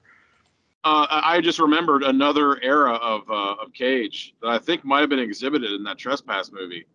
There was the "Hi, my hair is a bird and I have no sideburns" level. I don't know what the hell happened with him, where he's like, "Hi, I either have Elvis sideburns or my sideburns are cupped way up over my ear," which is weird as fuck too. Bangkok Dangerous. Yeah. Let's get crazy with it. I don't know. Bangkok Dangerous. I try to forget that movie. I have a lot of trouble with that movie, as I do with a lot of remakes, but we'll save that one for another time. And then, I need to listen to. Well, I guess I'm not sure what's happening with it yet, but the Drive Angry, that was one that was so much fucking fun. It makes me wonder sometimes, because it's like, okay, Ghost Rider could have been this, but it wasn't this. But it was this. Why wasn't it this? Like, every time I see Drive Angry, I think, okay, well, hell factors in a lot with this. except he's in a car instead of on a motorcycle, and he isn't personally possessed, but he has like the God Killer. It's almost as if they said, okay, what went wrong with Ghost Rider? Let's make it right with Drive Angry. Let's put a little bit of shoot 'em up in there. Let's fuck that girl running around the room shooting. That man, Drive Angry is great. So Drive Angry is fucking awesome. I wanted to put 8mm on the map because I honestly hope that if someone hears us talking about it, they'll go out and try it, because it is a major league need to see. Not if you want to have like a nice cheerful night or anything, but if you really want to see a bunch of actors before their prime and one kind of in his prime, like that's can't get much better. I mean, speaking of people that, you know, I know we're kind of rounding things up here, but speaking of people that were like not in their prime before they were in their prime, what about little young Norman Reedus? You know, playing Warren Anderson, the guy who ran off to Hollywood with the girl in that one little scene that's in that prison.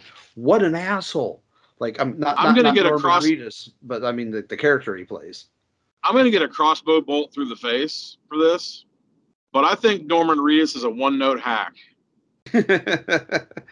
I'm sure you're not the first person to say that. I was talking to a friend earlier, and I said, okay, and I was kind of like, you know, making fun. I was like, all right, Norman Reedus is like, hi, I'm this big shot producer. We can really give you a new lot on life. Like, yeah, what are you going to do for me? Well, first of all, we'll get those 2 pink eyes that you've been running around with on your face. We're going to get those all cleared up. We're going to get some like anti-chlamydia fit, and your eyes will open up again. Oh, okay, that's kind of a look. And then we're going to shave your head. Oh, Jesus, what? Yeah, and then we're going to shave that crustache goatee off your face. Wait a minute, you're fucking with my whole... No, and also you're going to have to wash... You're going to have to take a shower every day. My career! You see it going down the drain. It's like, be like telling Elvis to shave his sideburns, man. Like, what are you talking about? There are women who act like they want to lick his armpits, and I do not understand it for the life of me. I like him fine, but at some point it's like, okay, Scud, how you doing, Scud? Yeah, you're still Scud, and you haven't changed from Scud, except the stringy octopus that died 7 years ago, and you put on your forehead. That's just growing longer and longer, and you're not getting older. You're just getting more weathered. It's almost as if he got like a 2-liter jug of Keith Richards' Wonder Tonic, and he's been drinking it for the last 10, 15 years. He doesn't get older. He just gets more weathered. I would love to see that guy throw me in a part. He's been Daryl Dixon his entire career. I do appreciate you making a Scud Blade 2 reference, though. I like that. Thank you. Hey, thank you very much. Hey, no problem at all. No problem at all.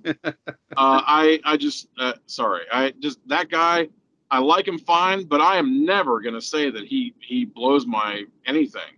It's the same fucking thing. I mean, honestly, no, seriously, if you were to put hair extensions in his Boondock Saints performance, it's Daryl Dixon. You take the gun out of it. Daryl Dixon with an Irish accent. Barely. Hanging on for dear life. It's hanging on even less than Mary Riley. Julia Roberts and Mary Riley. Have I told you that I've had to put that on mute and not mute, sorry. I've actually I came up with a solution for Mary Riley. You watch it in a different language with English subtitles. That's the only way to deal with that movie. I've actually never watched it. Listen, it's worth seeing because it is an awesome film. Her fucking accent ruins the whole thing. So if you put it in like French and then you watch it with English subtitles, perfect. That takes care of the whole problem. Gotcha. It's kind of like watching Robin Hood, Prince of Thieves, and having to put up with Kevin Costner's lack of a British accent. that Which accent is so strange. More fleeting than the hippie movement in the 60s. It's more fleeting than Britney Spears' hair in 1998 or whatever that was. It's more fleeting than Lady Gaga's steak dress. It was more relevant than that dress. I wonder if she walked out of there, just walked out, took the dress off, went naked into the limousine, just tossed to a bunch of homeless guys sitting out there. That would have been pretty cool. She probably took it to a hibachi restaurant. And was like, throw that on the grill, would you? Would you? Just throw it on the grill for me. Yes, we can. Well, since we're now talking about Britney Spears, we're getting down to the wire. We're talking Britney Spears' hair and Lady Gaga's dress. I think. Wait a second. There's one more thing I wanted to mention before it was all over. I think that this title was perfect because it sounds like a gun. 8mm sounds like a gun, but it has everything to do with the film instead.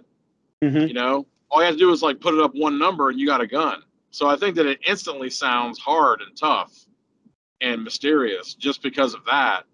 It's a very unusual title, and it makes me wonder if that might have hurt it in the long run. But I loved the title. Well, I think there was a lot of things that hurt this movie, and I'm not saying that as a negative because I think you probably know where my rating's coming in at when we get to it, but because I'm coming in pretty high on this. But I think Sure. just the subject matter alone, they had to fight for it to get this movie made. It was not it was a box office success, but it did get mostly negative reviews. But everything they cut out, it still didn't. I think modern audiences, at the turn of the century, were not ready for this, and they're probably still not ready for some dark subject matter like this because it makes you explore some areas that you wouldn't normally want to explore. But I think it's a fucking exhilarating film. I love it. But that being said, that this was. Sorry. I was just going to say, I think that being said, we need to get into our final thoughts and ratings on this sucker. And you know as well as I do, guests go first. So what rating on a scale from 1 to 10, if you will? I would say this is kind of tough to not rate it a 10, to be honest with you, because it's I think that, you know what? I'm just going to rate it a 10 because I think that it's immensely rewatchable. I think that it shows a level of Nicolas Cage's nuance that people have forgotten. I think that everyone pays attention to his highs and his frequency at the top of the register. I don't think that they really pay much attention. Like we were talking about adaptation off the air. Mm-hmm. I think that people latch on to. It's almost like you're on the internet. The thing that people pay the most attention to is the negativity. So I think that with this, they're paying attention to his freakouts, and they're not paying attention to the quiet mechanisms that's going through his mind when you see his face, and when you, like you were talking about, what you don't see on the screen is put together so chillingly in his reaction to what he's seeing and the light across his face. Like, if that isn't the sign of a good actor, I don't know what is. And the pace is very well done. It's amazing how balanced the pace in that movie is for as much as going on in so many different facets of his life and so many identities that he's going through as he's going through like the arc of the story. It's amazing that it doesn't come off too slow or too fast. I think that it's paced perfect. I love the idea that people talk so much about expectations, subverting expectations right now. I think that this movie is the king of that without screaming it, because there are so many things that you think you're going to get because you don't think that the movie is going to be brave enough to not give you those things. And this movie doesn't give it to you. You don't have the final farewell. You don't have him finding hope. You don't, even the thing that you see at the end, it isn't relief. It isn't hope. It's almost as if like this final link in the chain has connected. Yeah. And it's the pain, the degradation, and the darkness is still there, but it means that the circle has closed in some kind of way. But the only problem is it's around his neck. Like, this is an albatross for him forever. And the movie is powerful. Like you said, it's exhilarating. You get to see some top-notch acting. you get to see great sort of performances, man. You get to see the moves of I can say a master director, because to see there are differences in color, and there are some people who say, well, he did orange on one half and like blue on the other half. Well, you have kind of like the dingy, rainy side, and then all of a sudden it's like stark because you're in California, and then it's like as greasy and dingy as you know how, but you can still see everything you're looking at. So like he knew exactly what he was doing, and it was a masterful ride. 8mm is wonderful and very biting. So 10 out of 10 for you? I think I'm going to have to. Normally, I feel sort of hamstrung, like I can't give it a perfect score, but I think in this one there was very little that I didn't get something out of. I guess the only thing I don't quite still understand, but I don't mind rewatching it to decipher it, is sort of like the full-on motive of what Longdale was trying to do. But I'm not afraid to try to watch it again and try to see if I can't pick up on it. So there you go. See, I'm close to you on this one. I'm close to the 10. I can't quite give it a 10 because there's two things that I find at fault about this movie, and I'm coming in at a 9.5. I'm knocking it just a half a star off from being perfect because of a couple of things. I think the pacing in the beginning, before he really starts getting into things, when he's like investigating and whatnot, seem a little tad bit long-winded. Some of the shots go on for a little long, and I kind of feel like the Longdale thing is just it feels confusing to me. Is like, what was his end game? What was his deal? And the Amy character that Catherine Keener plays, I really like her as an actress, but I didn't like the character. Other than that, the movie is damn near perfect to me. You know what occurs to me? It makes me wonder if those cuts you were talking about might have made the Longdale part suffer somehow. Yeah, might have. I'd love to see an uncut version of this. I think it's been put out or it's getting ready to be put out by Scream Factory. Oh, seriously? I think it's Scream Factory. Yeah. Scream Factory or Shout Factory, might even be Arrow or something, but I did read here just recently that they were going to be doing a special edition of this. So hopefully. But I think I'm going to mirror image some of the things you've already said. The casting in this movie is top notch. Even though you don't like Norman Reedus, I made a note. And I'm like, oh, little Norman Reedus, baby Daryl. You know, I'll say, don't take me the wrong way. I like Norman Reedus fine. I just don't think he's doing a damn thing different. I think it's all the same shit. True. But it was just neat to see him play such a despicable character, like just such a piece of shit. And all the things he says about that poor girl. And you know at this point, like, she's probably has, you know, she has shuffled loose this mortal coil and he could give two shits less. He's just like... you know the best acting he's ever done? I can tell you right now. You remember that part where he points and says, where he sees the cat get blown away? And Boondock Saints, and he goes, can't believe that just fucking happened. That's the best acting he's ever done, right there. That's probably it. That is probably true. Are you sure it's not when he said Papa's got a brand new bag in as Scud and Blade 2? Yeah, I'm pretty sure, yeah. John Travolta did it better. Yeah. Definitely. But yeah, I mean, everybody is great in it. It's James Gandolfini. Some of his sleaziest and slimiest. Peter Stormare is great in it. Anthony Held is Longdale. He's great. Everybody is really great. It was, to me, a breakthrough role for Joaquin Phoenix. And, you know, Nicolas Cage is just, you know, off the charts. It's fucking phenomenal in this movie. Again, you know, shown once again why he is a master of his craft. But yeah, you know, 10 out of 10 and a 9.5 out of 10. I consider that a pretty good score for the show. Can I say one more thing before? Sorry, I keep remembering these things. There was one thing about Joaquin Phoenix's performance that I didn't mention, which was it would have been so easy with this character and this level and this placement that he was in to have been the loudmouth, absolutely totally sarcastic, annoying too edgy for edge type thing, and they never went there. They really made him legitimate, and I think that made the character so much more memorable, and it was so much more of a gut shot when everything went down.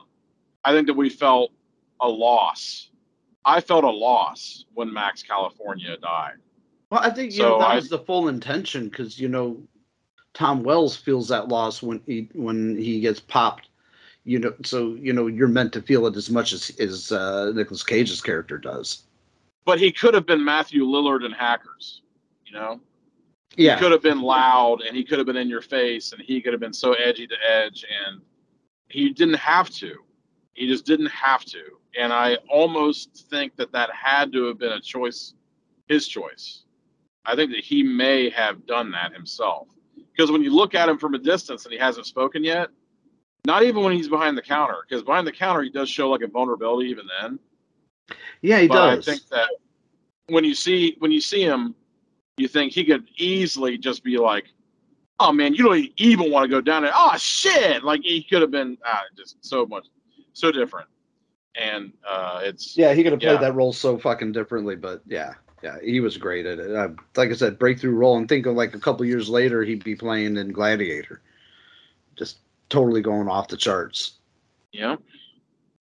Well, I think we could sum this one up and put a pin in it for the evening. This has been an exhaustive subject. This movie itself was an exhaustive watch. It's not a movie that you can watch just anytime. You can't just, you just can't all willy nilly. You look at your wife and go, "Honey, you want to watch 8mm tonight?" Not all the time. If you find a woman like that, then God, please, keep your claws, into her at all times. Go. Once upon a time, I had my nephew, my girlfriend, my nephew, and his girlfriend and me. I had them over for a movie marathon that I called the Mindfuck Movie Marathon, and it was Memento. Oh, geez. The Machinist. Oh, damn. And the Jacket. Oh, god damn! That was a hell of a trio, man. Were you trying to break their souls? I said mindfuck, and they said yes. So hey, but with this one, I almost think that if you were to watch 7 and 8mm, that might be the one where it's like, hey, you kind of like clap your hands and go, "Okay, everybody, we got the pizza, we got the wine, and we have taken all the razors out of the house. So now it's time for the Andrew Kevin Walker double feature." Oh. And to think, I got to mention one other thing too. You just made me think of it. It was one thing that I had in my notes at the very top, and I skipped over it. But Andrew Kevin Walker also did Sleepy Hollow. Again, as you mentioned, 7. But he did one of his first scripts. I think it was his first script. Was Brainscan, which is a big time favorite of mine. Oh fuck! I love that movie. Have you done Brainscan yet? No, I have not. I've been saving that one. I love me some Brainscan. I'm saving that one for a rainy day. Okay, well, if you're ever putting like the bingo numbers in for who the co-host is going to be, put my name in the hat for that. You got it, sir. It's all yours. Awesome. Because I honestly cannot stand Edward Furlong, and I loved Brainscan because it seems like the same way. he got everything he deserved in that film, but somehow he still came out the other end. And there were a lot of people who were screaming that they were trying to make a secondary Freddy with that, and I disagree. I love Brainscan. That's everybody's go-to phrase whenever they have a killer that is a wisecracker. If they crack wise while they're being a horror villain, then they automatically their go-to is like, "Oh, it's just a Freddy clone." Like Freddy was the first person to do it, and Freddy was the last person to do it. Yeah, I mean Freddy might have done it best, but come on. I think Brainscan Trickster is fantastic. Trickster, one of my favorite all times, unsung horror villains, underrated, should have been a franchise and wasn't. It is sacrilege that didn't become an ongoing franchise. I think they were trying to make it a franchise, but just didn't work out that way. Now that you're saying this, I think I'm going to be forced to look around at like Creepy Co. and like Cavity Colors and see if they have. I know there's some I'm forgetting. Look around and see if I can't find a Brainscan t-shirt. Bright Rags, yeah. I'm going to have to look around for a Brainscan t-shirt I would love to have one. And if you find one, you send me that link, brother. Will do. Right on. Well, we'll stick a pin in this one for the evening. We have been reviewing and dissecting 8mm from 1999. Folks, thank you once again for joining us for another episode of Brilliantly Insane, The Age of Cage. I have been your host, Cameron Scott. This has been your co-host, Korey Dawson. Once again, thanks, Korey, for giving me a couple hours out of your schedule. Appreciate Always it a as pleasure. always. Always a pleasure. Everybody go to visit FMQ on Facebook. That's my new little fast food dining justice project. And where can they find that? FMQ on Facebook. I'm still getting it worked out on where I can go. It stands for Fast Food Mediocrity Quarterly. So there's going to be a link that'll take you to a questionnaire where every time you have a bad experience through the drive-through, you just plug in all the criteria about what happened while you were there. And every 3 months, I'm going to put a report together. I'm going to put it out publicly. Ah, nice. Because, I mean, how many people you talk to are like, oh, they forgot my fucking fries, or they got this wrong. I think at some point, no one ever finds out about that stuff, so that's what I'm doing. This has nothing to do with any creative shit that I normally do. For some reason, it just kind of struck home. Yeah, nice. And then he says FMQ on Facebook? Yep. Right as on, soon right as I on. get more things going on out. For some reason, Instagram wouldn't let me put things on, and there's still a lot to do because I've only gotten 2 submissions so far. It's been out for like a week. So I think that it's not quite easy enough for people to just, I think I'm probably going to have to make like air fresheners with a QR code on there. So while they're in their car, they can just scan it and just plug the information in or make an app or something. Since it's always drive-throughs and it's fast food, make it a keychain that they can scan the QR code from. There you go. An FMQ Perfect. fucking themed keychain. There's got to be somebody out there like Vistaprint that makes that kind of shit. Yep.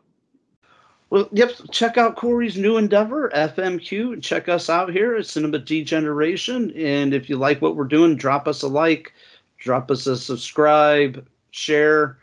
Go on Podbean, like the account, drop us a message, let us know what you want us to review next. And so just click, like, link, subscribe, all that good stuff, wherever you can find us on wherever podcasts are sold. Once again, thank you folks for listening. As long as you keep listening, we'll keep doing them.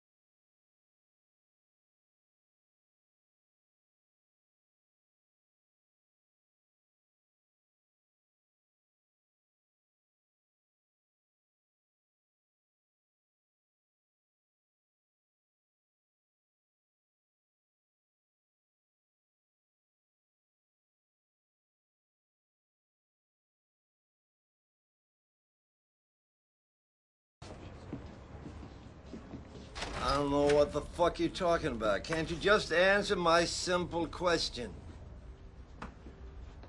I asked you a question, where the fuck is Laura? Yeah, that's what I've been asking you the last 10 minutes. Sit down, make yourself comfortable. You idiot! I'm gonna shoot in 2 days? Man, you're spending my money, yeah. Yeah, you better do that. Fucking asshole. It's an honor to meet you. Thank you for seeing us.